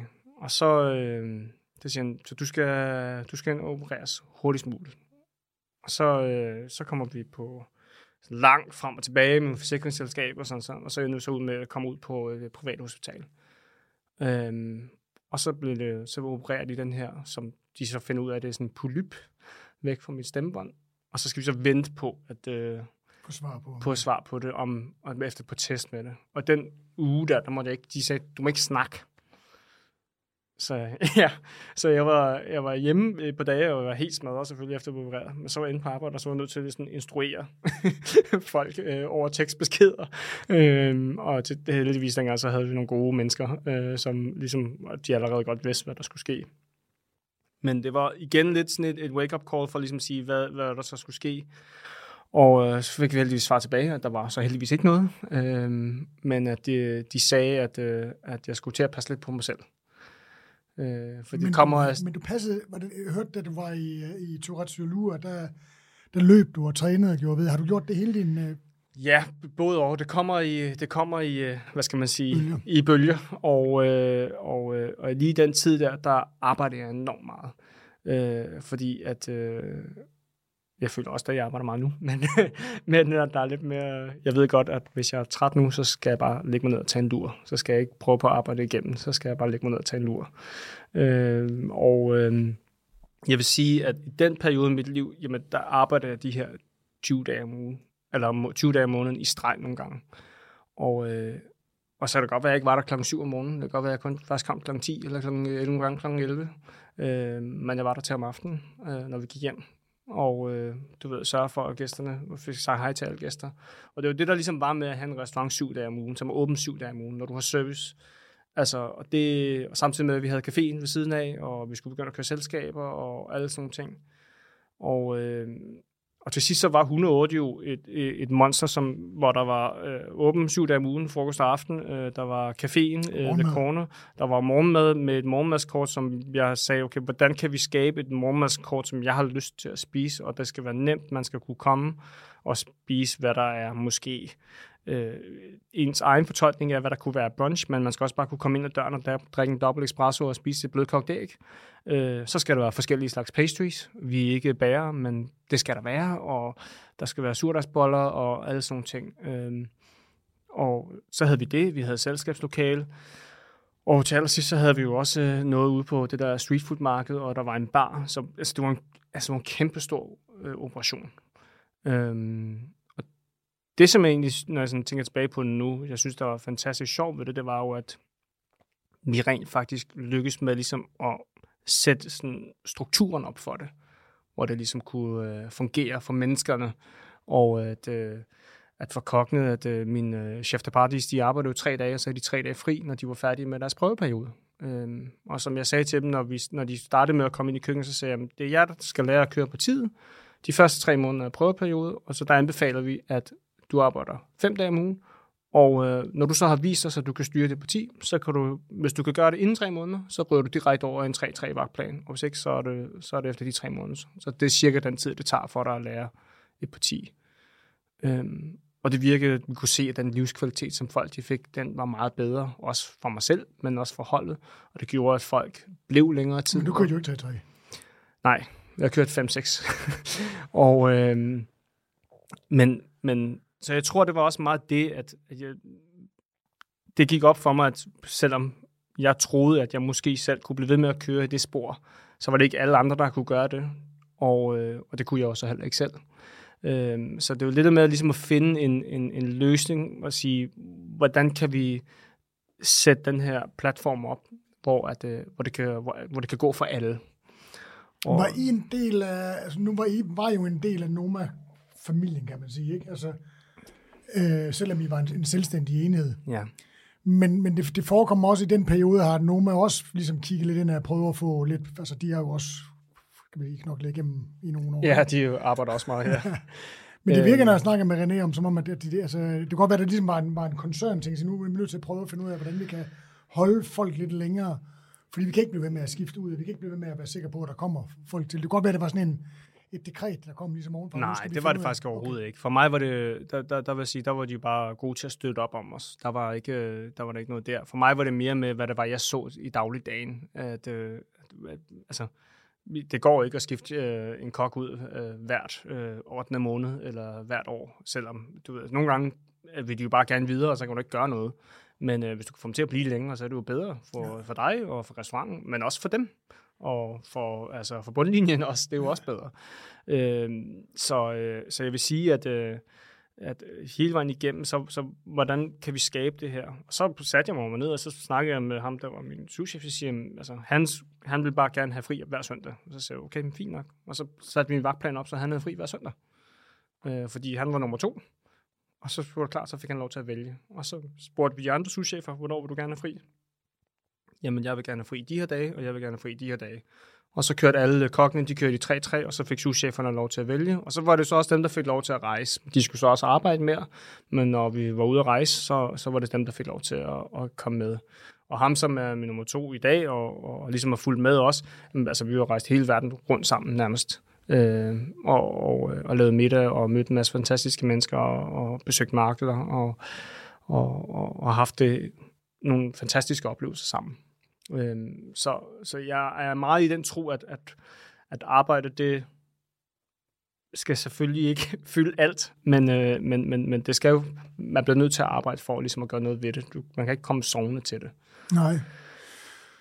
Og hvis man gerne vil, altså, det er jo også fantastisk at se det, ligesom at det er udbetalt, ikke? Altså det med at investere, ligesom det er udbetalt, ikke? At man ligesom får noget igen, og det kan jo manifestere sig ved Michelin-stjerner eller andre former for... men faktisk den måde, som jeg ser på det, at nu jeg får det tilbage, det var jo så, da 108 lukker, så kunne jeg jo ligesom tage et valg om at sige, hvad skal der så ske? Og altså, jeg kunne godt have taget noget ferie, og ligesom prøvet at sluge den store pille, det var, og se det projekt, som jeg troede skulle være mit livsprojekt, du ved, bare forsvinde ud i sandet. Men jeg tænkte bare, ved du hvad, jeg tror, at bare fordi, at jeg kan tage tid og tænke over tingene og tykke på tingene, så er det ikke ensbetydende med, at de mennesker, som har fulgt mig loyalt i mange år, at de kan gøre det. Og selvfølgelig kan de sagtens gå ud og finde nyt arbejde, fordi det er nogle af de dygtigste mennesker, som der er i København. Men jeg vil i hvert fald give dem muligheden. Så jeg spurgte dem, har I lyst til at komme med? Det er det her, der... Jeg ved ikke rigtig, hvordan det kommer til at gå, men har I lyst til at tage en chance sammen med mig? Og så sagde de ja. Hvor mange sagde ja til det? Jamen, altså, så havde jeg jo mine 3 kokke, som mine 2 tætteste souschefer og en kok, og så havde min restaurantchef, så tog de med. Og så startede vi ude på Empirical, som er et destilleri, der ligger ude på Refshaleøen, som er ejet af mine rigtig gode kammerater, Lars Williams og Mark Emil Hermansen, og en masse andre dejlige mennesker. Og de havde en del af deres lokale, som stod ledigt, grundet af, at Broadman Belt havde lukket. En masse sidekick, som desværre også styrte ud over afgrunden efter mailet af... Så der kan man så sige, heldigvis nu, så Matt jo så flyttet over i IMS, og det er en af mine yndlingsrestauranter, kunne komme derover og købe hans fried chicken, men også kunne spise på IMS. Altså det er jo virkelig en fantastisk sted. Og fra mig at se, så er Matt Orlando en af de vigtigste kokke, vi har, ikke kun nationalt, men også internationalt. Men hvorom alting er, så stod det lokale ledigt, og de Empirical ligesom skulle, udvide, fordi de har vokseværk. Og som de gode venner, de nu engang var, så sagde de, kom her og lav en pop-up, så laver vi noget sammen. Og så sagde jeg, okay, så gør vi det. Så på relativt kort tid, så fik vi stillet nogle borde og nogle stole op, og så fik vi lagt en dug på, og så kom der nogen med nogle lamper, og så venner og familie hjalp med at sætte noget dekoration op. Og... Var der køkken og sådan noget? Ja, der er et langbord derude, og så var der så en køleboks og en kølefryser, som Matt ligesom havde etableret i forvejen. Og så, så købte vi en blender, og jeg købte nogle piskeriser og et skærebræt, og så tog vi derud, og så åbnede vi. Men jeg hører, altså det forekommer mig det her, måske lige, for nu spørger jeg dig lige om et øjeblik, hvad koren i virkeligheden går ud på. Ja. Men fra 108, hvor du er chef, går jeg ud fra. Ja. Og selvfølgelig er jeg rundt og har hands om, men du var også meget, kunne jeg forestille mig, jeg ved det jo ikke, men jeg forestiller mig, du var meget administrativt arbejde og planlægning og bla bla bla. Ja. Så går du fra at skal ud, og så er det dig, der er kokken, ikke? Jo, altså vi på 108 så var vi jo heldigvis, at vi var, som du selv nævnte, var en del af Noma-organisationen, så der sidder en masse fantastiske mennesker, som kan hjælpe med mange ting bagved, som alt papirarbejdet og lønninger og alle sådan nogle andre ting. De har jo et helt kontor med det selv, jo, ikke også? Så det er jo fantastisk at kunne have det i en organisation. Og da jeg så starter, så er jeg bare helt alene. Så jeg åbner et nyt firma, og så tænker jeg, okay, hvordan kan jeg ligesom, give noget mere til de mennesker, som stoler på mig nu og tager med nu, og så siger jeg, okay, så vil jeg gerne invitere jer ind i det selskab der. Så fra min køkkenchef, som er udlænding, som er sådan meget sådan, okay, hvordan gør man det? Og så siger jeg, jamen, det kan vi gøre måske på den her måde. Og min restaurantchef også. Og så siger jeg, altså, nu er I også en del af det, og selvfølgelig er det jo planen, at vi skal arbejde fremad, og så må vi finde ud af, hvor det er, vi ligesom ender henne. Men tanken er, at I skal have noget mere end det, end bare den månedlige løn. Det er det, der er hele tanken bagved det. Og det er der jo selvfølgelig mange, der har sagt før, og det har jeg jo ligesom også selv hørt før, blive sagt til mig. Men at jeg har rent faktisk tænkt mig, at det er det, der skal ske. Der, hvor vi er nu, så er det jo, så kommer vi ud på Empirical.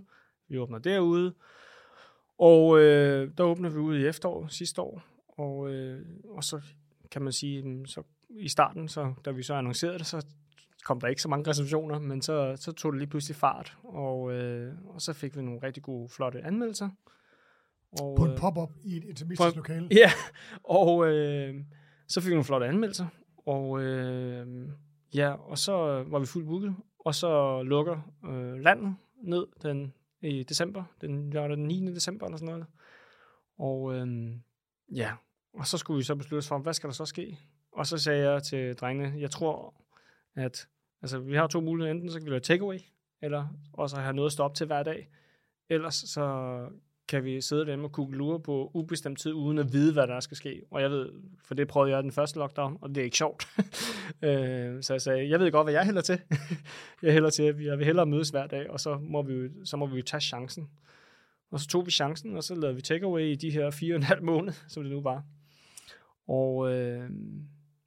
Og så åbnede verden jo igen her i Danmark, fra den ene dag til den anden dag. Og vi har siddet i forhandlinger omkring en permanent lokation i et stykke tid nu. Og da vi så ligesom, kommer til den periode, hvor at verden åbner igen, jamen så kan vi ikke blive helt enige, og så bliver forhandlingerne sådan lidt grimme. Og så siger jeg, så har jeg ikke brug for det her. Hvis det skal være på den måde, så har jeg ikke brug for det, for det er ikke sådan, jeg har lyst til at starte den næste del af min tid. Så sagde jeg, hvis det skal være på den måde, så kan jeg bare gå et andet sted hen og lave mad. Og så havde jeg snakket lidt med Christian frem og tilbage, om måske, og frem og tilbage, og så ringede jeg til ham og siger, okay, kan vi prøve at snakke om det? Og det vil sige, at Christian Puglisi, som det er jo der, vi taler om her, havde besluttet sig for at lukke Relæ ned, lige præcis. I december. Og det havde de besluttet sig for, fordi Relæ havde haft 10 år, som var 10 rigtig gode år. Og jeg går ud fra, at han er meget stolt over, hvad de har opnået der. Men som jeg tror, man også kan høre ham fortælle lidt rundt omkring i aviser og podcast, så tror jeg også bare, at han måske var kommet til et sted, hvor det var 4 restauranter og en gård, og der var rigtig mange ting, hvor der foregik rigtig meget, hvor jeg tror, at han virker rigtig glad nu, hvor han kan bruge sin dagligdag nede på Bæst og Mirabelle, og ligesom at være en del af gården, og ligesom fokusere på det. Ja, i stedet for at løse problemer. I stedet for at have en masse udfordringer hele tiden, med at have en masse ansatte, så du har en færre ansatte, tror jeg, i den forstand, jo, og mere fokus på maden, som er det, han gerne vil, tror jeg. Men og så tog vi ned på Relæ, og så fandt vi, okay, så lad os se, hvad der sker herfra. Og så fik vi vores første 6-stjernede anmeldelse i Politiken. Nogensinde. og det var selvfølgelig meget glad for. Jeg er også meget glad for alle de anmeldelser, vi har fået i de andre aviser. Men er det fordi, der er nogle proportioner, der lige pludselig falder på plads, eller hvad er det? Da vi startede ude på Imperial Court, så havde vi jo sådan lidt, så kunne man tilkøbe trøfler, man kunne tilkøbe noget kaviar, man kunne tilkøbe nogle forskellige ting, fordi jeg var den overbevisning. Uden at forstyrre med. Der var lige den første gang, der havde vi også noget større, hvor vi lige brugte, fordi at fiskerikajen havde noget, og så købte jeg noget af det. Men min pointe var bare, at da vi så åbnede ned på Relæ, så sagde jeg, lad os prøve at gøre det på en måde, hvor at man ikke skal tilkøbe noget. Altså, hvor folk skal komme ind, og så skal de sætte sig med hensyn til maden, og så må de selv vælge, om de vil drikke et glasvin, eller om de vil have vinmenu, eller om de vil have ikke-alkoholiske drikke, eller hvordan de har det med det hele. Det må de selv bestemme. Men det skal være en helt oplevelse. Jeg gider ikke køre dobbelt seat. Og vi vil gerne bruge tid på de gæster, som der er der, og så må de jo selv vælge, om de vil være her 2,5 timer, eller om de vil være her 3,5 timer. Det bestemmer de selv jo, hvis de har lyst til at sidde og hænge og drikke drinks bagefter. Så det hele er inkluderet i maden, da vi ligesom åbner dernede, og så kommer vi i gang, og der kommer selvfølgelig den her rigtig flotte anmeldelse, og sammen med de andre flotte anmeldelser, hvilket også har været fantastisk, så er det dejligt, men det, som der faktisk gør mig allergladest, det er at snakke med gæsterne hver aften, og ligesom at mærke den glæde, som de har ved det. Og det er jeg rigtig glad for. Det jeg føler, der har vi fat i noget. Og så prøver vi hele tiden at justere fra tallerken til tallerken, og finde ud af at sige, okay, hvordan kan vi blive bedre? Hvordan kan vi skabe nye retter? Men også, hvordan kan vi gøre gæsteoplevelsen bedre hele vejen igennem? Hvad er koren? Fordi vi snakker måske ikke en uge, men vi snakker ganske kort tid. Altså fra 108 er en saga til koren er oppe at flyve. Lige der går ganske kort tid. Ja. Du kan ikke nå at opfinde et nyt køkken i mellemtiden, går jeg ud fra. Nej, men altså det er jeg ikke tvivl om. Altså det, hvor vi kommer tilbage til det er jo, at da jeg ligesom fandt ud af, hvor 108 skulle lukke, så var jeg jo nødt til at finde ud af, hvad der skulle ske. Og så, som jeg sagde, så enten så kunne jeg tage på ferie, eller så kunne jeg ligesom prøve at finde en måde, hvordan at jeg kunne være loyal over for de mennesker, som har fulgt mig i mange år, men også gøre noget, hvor jeg kunne stå op og gå på arbejde hver dag og gøre det, som gør mig glad. Så jeg tog fat i den tanke igen om at sige, okay, men hvordan er det, vi kan blive... Hvorfor er det, at når vi tænker anderledes, når at jeg er på arbejde, og når jeg laver mad derhjemme sammen med min kone, eller når vi har lavet personalemad, og hvordan kan vi ligesom blive ved med at læne os ind i det. Og samtidig med det, så hen over de sidste par år, 108, så har vi besøgt Korea flere gange, fordi at jeg har grund af en personlig rejse tilbage mod mit fødeland, ligesom også har været enormt nysgerrig, og det har åbnet enormt mange forbindelser professionelt. Og på den rejse har vi haft de mest fantastiske oplevelser. Så koren er et koreansk... Koren er en koreansk inspireret restaurant. Koren er mig, fordi at koren er... det er et spørgsmål i zen-buddhisme, og som fra mesteren til lærlingen, og det er ting som, at det skal få dig til at åbne dit sind, og ikke finde en løsning, men bare være klar til at omfavne, hvad der kommer imod dig. Så sådan der er mange forskellige slags typer koren, men for eksempel et type koren, det er, hvad lyden af en klappende hånd. Det er sådan meget for simpelt. Så det er ikke ting for, at du ligesom skal finde et svar på det, men mere, at du skal være åbensindet og klar til at ligesom omfavne, hvad der kommer imod dig. Og så er koren jo ikke en traditionel koreansk restaurant, men det er mig. Så det vil sige, at jeg er adopteret. Jeg har levet hele mit liv her. Jeg er vokset op i en familie, som, hvor at vi kørte op til min mormor, og så spiste vi flæskesteg med brune kartofler og hyggede os, og vi plukkede kirsebær ude i haven, og så samtidig med så plukkede jeg jordbær ude på Rokkedysegård.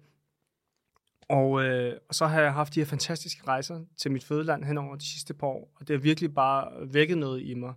Alt fra at spise i gadekøkkenerne, til at spise på alle de forskellige Michelin-restauranter, til at besøge alle de forskellige templer, hver gang vi har været afsted. Og hver gang vi er afsted, så har vi faktisk besøgt et nyt tempel, fordi at for mig er det noget af det allerbedste mad, man kan finde. Det er meget sådan minimalistisk rent, og så er det for mig i hvert fald helt tankeprovokerende, så sindssygt godt det er, fordi det er nærmest vegansk hele vejen igennem.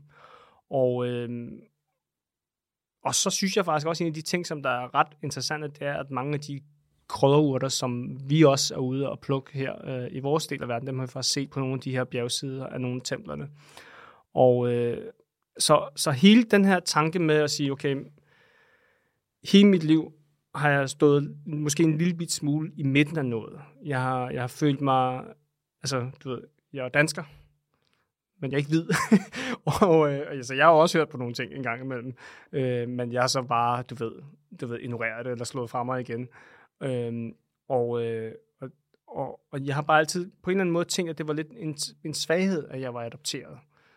Min søster har også haft det lidt sådan en gang imellem, men alligevel så har jeg bare nu indset, at det er min styrke, og derfor så vil jeg bare læne mig hele vejen ind igennem det, 100%. Så koren med nykortet har ligget, det blev til sådan et rent ubevidst on the side. Ja, og jeg har tænkt over det lang tid. Jeg har faktisk haft jeg har faktisk haft navnet i rigtig mange år, fordi at men som du ved, så skulle restauranten, der lå på Strandgade, den skulle hedde noget andet, og så hed den noget andet. Men det har faktisk været hos mig i rigtig, rigtig, rigtig mange år. Stod der koren over bordet med vintønderne? Det var tæt på, ja. Det var meget tæt på, ja. Men det blev i hvert fald præsenteret derude jo. Men så valgte vi noget andet, og det var også fint nok. Hvor at jeg vil sige, at det som det er nu, det er, at koren er den restaurant, hvor vi gerne vil tage alle de her dejlige, fantastiske minder, som vi har haft hen over de sidste mange år, med tilbage, og så vil vi gerne skabe nogle øjeblikke omkring det, og så dele det med vores gæster. Så det der er fortælling. Og lige nu på vores sociale medier, så går vi ikke sådan dybt i fortællingen om hver enkelt ret, men vi har de her fortællinger, og jeg synes, det er enormt dejligt at kunne dele det, og så giver det måske også lidt mere mening, når man så kommer og spiser, i stedet for at man bare ser et eller andet, hvor der står, hvad skal man sige, en hummerservering. Men det giver mening, fordi den ret for eksempel er inspireret af at spise rå fisk og skaldyr i Korea. Og en af vores desserter er inspireret af de tempelbesøg, vi har haft i Korea. Prøv lige at fortælle mig det tempelbesøg, for jeg ved også, du har været ude og sanke med hende. Nu kan jeg... Jongkwon, ja. Hvad? Hende nonnen Jongkwon, ja, Baekhyangse, ja. Som man kan se i serien Chef's Table, som er ret fantastisk. Ja. Og det er jo, når man ser de andre, Massimo Botoro og alle de andre store Grand Chats og bla bla bla, der står og fortæller deres historie, som måske er til at blive en lille smule pimpet. Skal vi sige det? Måske har den fået lidt på... Ja, det er i hvert fald en anden historie. Så kører man så til Korea og ser den kvindelige munk, der laver det mest simple mad, ikke? Altså, men det er en af de mest inspirerende afsnit, der findes. Fortæl lige om... Altså, fordi når jeg tænker på et tempel, så tænker jeg jo ikke på et sted, hvor man... Er det et sted, man spiser? Nej, men det er jo også, og der er jo også nogle af de templer, som vi har besøgt, hvor der var et af dem, hvor vi var specielt inviteret, og det er så fordi, der kun var 3 nonner, så der er jo ikke nogen tempelbesøg der. Men flere af templerne rundt omkring i Korea, og også i Japan, der kan man få det, som hedder tempelbesøg. Og så kan man så enten, at man så overnatter der, og så ligesom spiser der, og så er med til at bede, men også er med til at hjælpe og støtte op om det, og så få historien og snakke med nonnerne. Det er meget det, som det også handler om, at de fortæller historien om templet og sådan, kulturen, men også Koreas historie hele vejen igennem. Og det er det, vi har oplevet mange af de gange. Og så har vi så fået de her fantastiske måltider, men specielt med Jongkwon, hvor at vi skulle besøge hende. Det har faktisk været planlagt i nogle år, men hver gang, at jeg har været afsted i Korea, så har hun så ikke været der. Og den sidste gang, hvor jeg så var afsted, så var hun der, så tilfældigvis i Korea på samme tid. Så der stod vi rigtig tidligt op om natten, og så tog vi et tog i næsten 4 timer væk, og så kom vi så op til templet, hvor at der selvfølgelig var en masse mennesker, som var på tempelbesøg, og de havde været rundt, og de skulle så have noget at spise. Så vi røg direkte fra toget ind i køkkenet, og så skulle være med til at prep.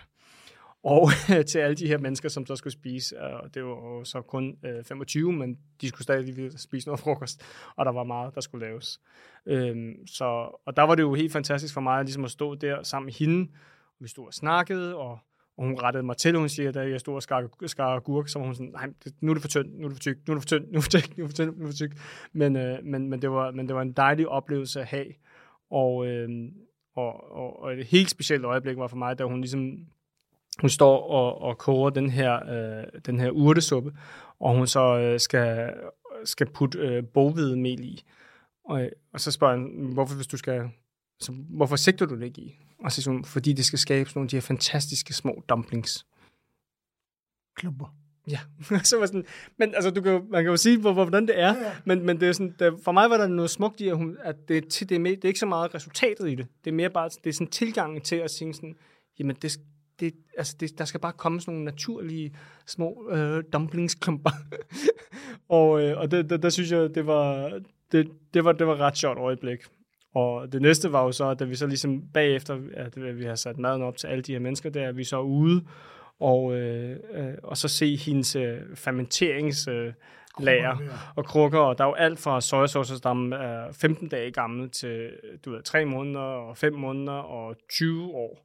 Og det var helt fantastisk. Og så er det jo også, altså så smagte vi sådan en tangerine-eddike, en citruseddike, som siger, hvordan har du lavet den, siger så. Jamen, sol og vind og jorden. De siger, ja, men hvordan har du, altså hvad er procenter, og jamen det er jo bare sol, vind og jorden, som har lavet det. Det kommer af sig selv. Det kommer af sig selv. Og så var sådan, okay. For det smager helt fantastisk, jo. Så jeg blev bare nødt til lige at spørge igen. men det var nogle fantastiske øjeblikke, og så gav hun mig en masse gaver med hjem, miso og sojasauce og en masse tørre ting. Og det, men det allerstørste øjeblik for mig var, at vi ligesom, hun havde enormt travlt hele dagen. Alle folk hiver i hende. Altså, jeg kan slet ikke tænke på hendes kalender, hvordan den ser ud, og hvor travlt hun har, fordi at du ved, de har skulle rejse så meget, og nu heldigvis med covid-19, så har hun måske haft mere tid til at bare være i templet, men altså, hun har nærmest en PA, fordi de har så travlt. En nonne-PA. En nonne-PA. Og det, som der så sådan, til sidst sker, det er, at hun så siger, Christian, jeg kan jo forstå, at du er adopteret, jo. Er du stadig interesseret i at finde dine biologiske forældre? Og så sagde jeg så, nej, jeg er bare interesseret i at kunne aflevere den her dagbog, som mine forældre og jeg vi har arbejdet på. Så hvis min mor en dag skulle dukke op på børnehjemmet, eller har lyst til at tage kontakt, men så kunne de give hende den her dagbog for ligesom at fortælle hende, jeg er okay. Og så sagde hun, det er også fint, men du skal bare vide, du behøver heller ikke søge længere, for jeg skal nok være din koreanske mor. Og jeg tror, altså det var et meget, meget, meget specielt øjeblik, men det var virkelig, det gik meget rent ind. Og der var flere, det viser sig så, at der er flere kokke rundt omkring i verden, som er adopteret. og de så alle sammen flokkes til det her tempel, for ligesom at snakke med hende, og hun så adopterer dem, men som hun er deres koreanske mor. Men det var et fantastisk øjeblik. Og så tror jeg, sådan helt ubevidst igen, har jeg jo bare, du ved, hen over de sidste mange år, taget de her minder med tilbage og begyndt at tænke anderledes i forhold til mad. Så nu er vi et sted, hvor at den mad, som vi laver nu, er inspireret af de minder, og så er der jo sådan nogle af tingene, som måske er sådan, har et lidt mere traditionelt koreansk præg, men vi har jo helt klart en plan for, hvad vores vision er for restauranten, i forhold til, hvor vi gerne vil bevæge os hen. Nu har du fundet et permanent sted, ikke også? Jo, vi er sådan næsten færdige, må vi sige. Altså, vi kommer ikke til at forsvinde, lad mig sige det sådan, men jeg tror, som min kammerat, han siger, altså, du er enormt god til at bygge flyveren, mens du flyver i den, Christian, og det skal du bare blive ved med. Der er ikke mange, der har trodset det hele i forhold til covid-19, og det skal du bare være stolt af og glad over, du har gjort, og du har kunnet tage de her mennesker med på et nyt eventyr, og det skal nok lykkes lige meget hvad. Så indtil videre, så er det Koan på Jægersborggade? Ja, på Relæ, ja. Og det er der, hvor vi er lige nu. Lige nu er vi der året ude. Det her år, og så må vi ligesom se, hvor vi lander hen. Så må vi se, og håbentlig, at de her forhandlinger, der kan vi blive enige. Så, men er det om at blive, eller et nyt sted? Det her det er på en anden lokation. Okay, så, men ligesom, nu må vi se, om vi kan blive enige. Ja, det er sådan lidt. Koren er vejen frem. Jamen, koren bliver vejen frem, og vi har også en masse andre idéer til andre koncepter, men koren forsvinder ikke. Fordi det er det, som jeg skal have lov til at udleve min kreativitet, men også det der, jeg gerne vil have min daglige gang. Og det har jeg brug for. Og så er jeg så bare glad for, at nu vi ligesom har fundet en model, hvor at staten er glade, og de ikke er overtrætte. Altså, de arbejder 4 dage om ugen, og de møder og så spiser frokost sammen, og de sidder ned i en time og spiser personalemad, og de er ude af døren tidligt, fordi at det er mig, der bliver og lukker sammen med tjenerne. Og altså, fordi du er vært? Ja, fordi jeg også er vært, og jeg kører også på Det Kolde Parti, jeg kører også ude på Dessertpartiet, jeg er også på passet, men jeg elsker den rolle at være over det hele, og have fingrene nede sammen med tjenerne, ligesom og være med til at skabe den her gæsteoplevelse. Så på mange måder kan man jo sige, at min historie er også en historie, som er bygget op af alle de fantastiske mennesker, jeg har mødt hen igennem min karriere, altså fra alt fra Theis Bo til Flemming og Henriette, og til Christian Puglisi og Mette Martinussen, og alle de fantastiske mennesker ude på Noma, som også har været med til at ligesom har haft indflydelse på mit liv. Og samtidig med det er det vigtigste bare for mig nu, at jeg har fundet min vision og mit kald, og at jeg har ro i maven på at læne mig hele vejen ind i det. Og jeg ved, at det er det her, der er min livsrejse. Det kan være, vi kommer til at se Christian Baumann i Chef's Table. Det gik så godt, og så gik det rigtig skidt, og så blev det rigtig, rigtig, rigtig godt igen. Og så fandt han hans vej. Ja, det er det. Men det havde faktisk et spørgsmål, der hed det der med om corona-historie og alt det pisse, det ligesom har medført, at det lige pludselig, at det rent faktisk er en katalysator til at få set, lige få gravet et spadestik dybere og få set tingene igennem, hvad fanden gør jeg nu? Ja. Og så sige, okay, det er det, jeg skal. Ja, fordi og det virker som om, det ligger lige til højre benet. Ja, men altså det...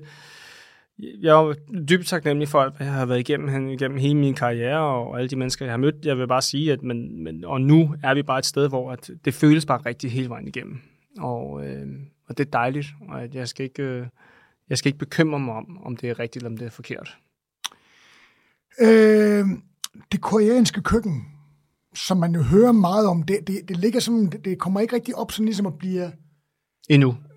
Jamen, og mit spørgsmål lyder egentlig på, det lyder egentlig på, om du tror, det har potentiale til at blive et verdenskøkken. Fordi man tror jeg, det har. Der er rigtig det er meget, det er meget forsimplet nu i mange forskellige måder, og man kan jo sige, at altså, det er jo ikke, fordi jeg er en ekspert på koreansk traditionel madlavning. Jeg har bare det, som jeg har researchet, og det, som jeg har set, og det, som jeg har smagt, og min opfattelse af, hvad det er. Og der skal det jo også siges, at for mig er alt kimchi ikke god kimchi. Sådan 99% af gangene kan jeg faktisk ikke lide det, fordi jeg synes, det er overfermenteret. Ja, tit og ofte er det overfermenteret for mig i hvert fald. Der er ikke min opfattelse af balancen i det er ikke, som det skal være. Så derfor den skal være meget frisk og aromatisk stærk. Ja, men det må også godt have en let fermentering i det, men det skal bare være balanceret. Men jeg vil sige, at jeg er jo ikke den store. Jeg er fermenteret med det, men jeg er jo desværre ikke, desværre, og det mener jeg med hele mit hjerte. Ja. Det er jo noget, der er kommet til efter. Stopper man den så? Er det det, du siger, man ligesom... Ja, enten det, eller så er det... Ja, det er så det... Eller det foregår over sindssygt lang tid. At den ikke får lov til at stå ude, men at det kommer hurtigere på køl. Det er det, som der gør det for mig i hvert fald. Og så fermenteringen på det er kortere i den forstand, at ved den temperatur, hvor de er 27 til 35 grader. Og så på køl. Og så på køl, ja. Men der er jo nogen, og så er det jo også alt efter, hvad der er blandet i, om der er rå østersi, eller rå rejer og muslinger og alle sådan nogle ting, hvor at... altså, hvis for mig, hvis der skal noget skalddyr i en eller anden art, så er det sådan noget fjordrejepulver, som tørret, som jeg selv har lavet. Ja. Hvis der endelig skal noget i. Men jeg kan faktisk også godt lide, hvis der ikke er noget af det i. Hvis der ikke er noget skalddyr i. Men jeg vil sige, at det, som der imponerer mig allermest med hensyn til med diverse forskellige køkkener, det er, at der er så meget dybde og historie og kultur i det. Og at du har altså Royal Court Cuisine, og du har Korean Barbecue på alle mulige forskellige niveauer, og du har gadekøkkenerne, og du så har tempelkøkkenerne, om man ved det. Men der er så meget historie og dybde i det. Og faktisk nogle af mine yndlingsretter, det er jo ikke altså de her meget dyre stykker kød, som for eksempel som minder lidt mere om det japanske Kobe-kød, men på koreansk hedder det hanuro. Og det er enormt flot og marmoreret, og det smager også dejligt, men nogle af mine yndlingsserveringer, det er de her sådan helt hverdagskost.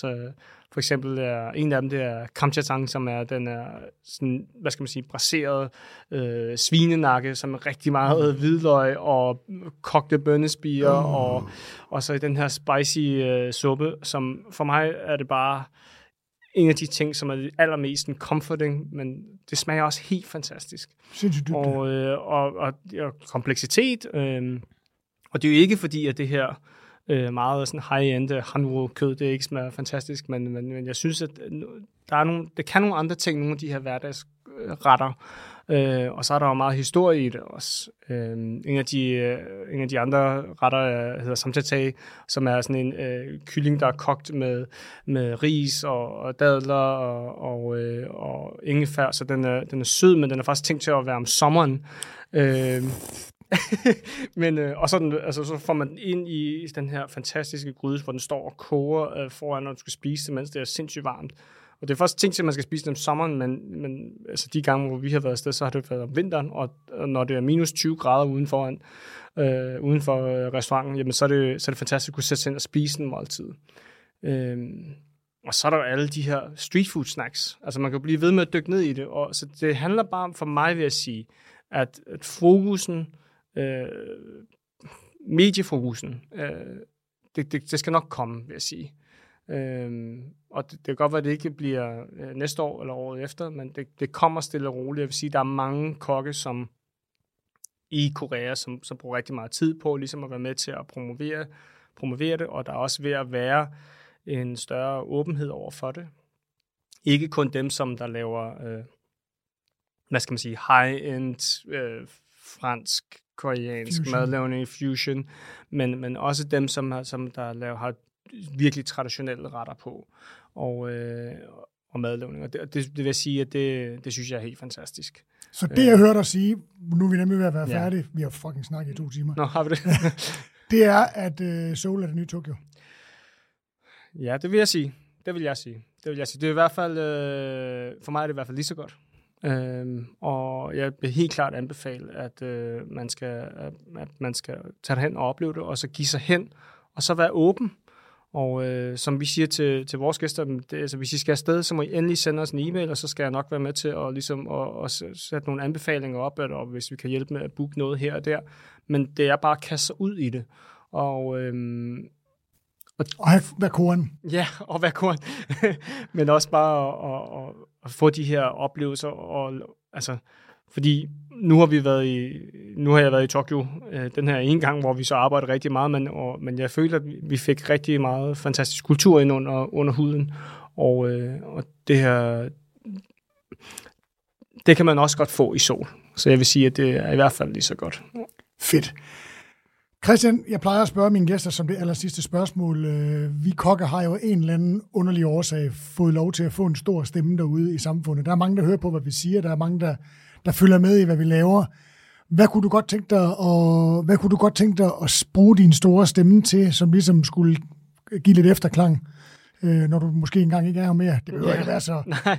Men altså, hvad kunne du godt tænke dig at give? Jamen altså, det som jeg går og arbejder på nu, det er at prøve at gøre det bedre for de mennesker, som der arbejder for mig, så det bliver ved med at skabe ringe i vandet. Og det er ment som i, at der er jo selvfølgelig mange før, som også gør det, og bliver ved med at betale deres folk bedre, men også bare virkelig finde den her balance i arbejdet. For det kan godt være, at jeg tænker på restauranten og forretningen i 24/7, men det kan man ikke forvente, at de skal gøre. Jeg har mange forventninger til dem, men jeg vil gerne prøve at vise dem, at den måde, som jeg gør tingene på, det er måske ikke nødvendigvis det rigtige, men jeg vil blive ved med at prøve, og så vil jeg bare gerne have, at de er inkluderet hele vejen igennem processen, således så når de står på deres egen ben en dag, så har de det mindste set og været igennem en masse ting sammen med mig, og så er de bedre klædt på til, hvad end der skulle komme imod dem. Og det er sådan lige, det er det, jeg bruger meget tid på nu med min køkkenchef, men også min souschef, og vi er meget åbne omkring det. Altså, vi snakker om det, og selvfølgelig vil jeg jo helst have, at de bliver hos mig. men der kommer også en dag, hvor... Det er også ret at se ens tanker og filosofier leve videre andre steder. Ja.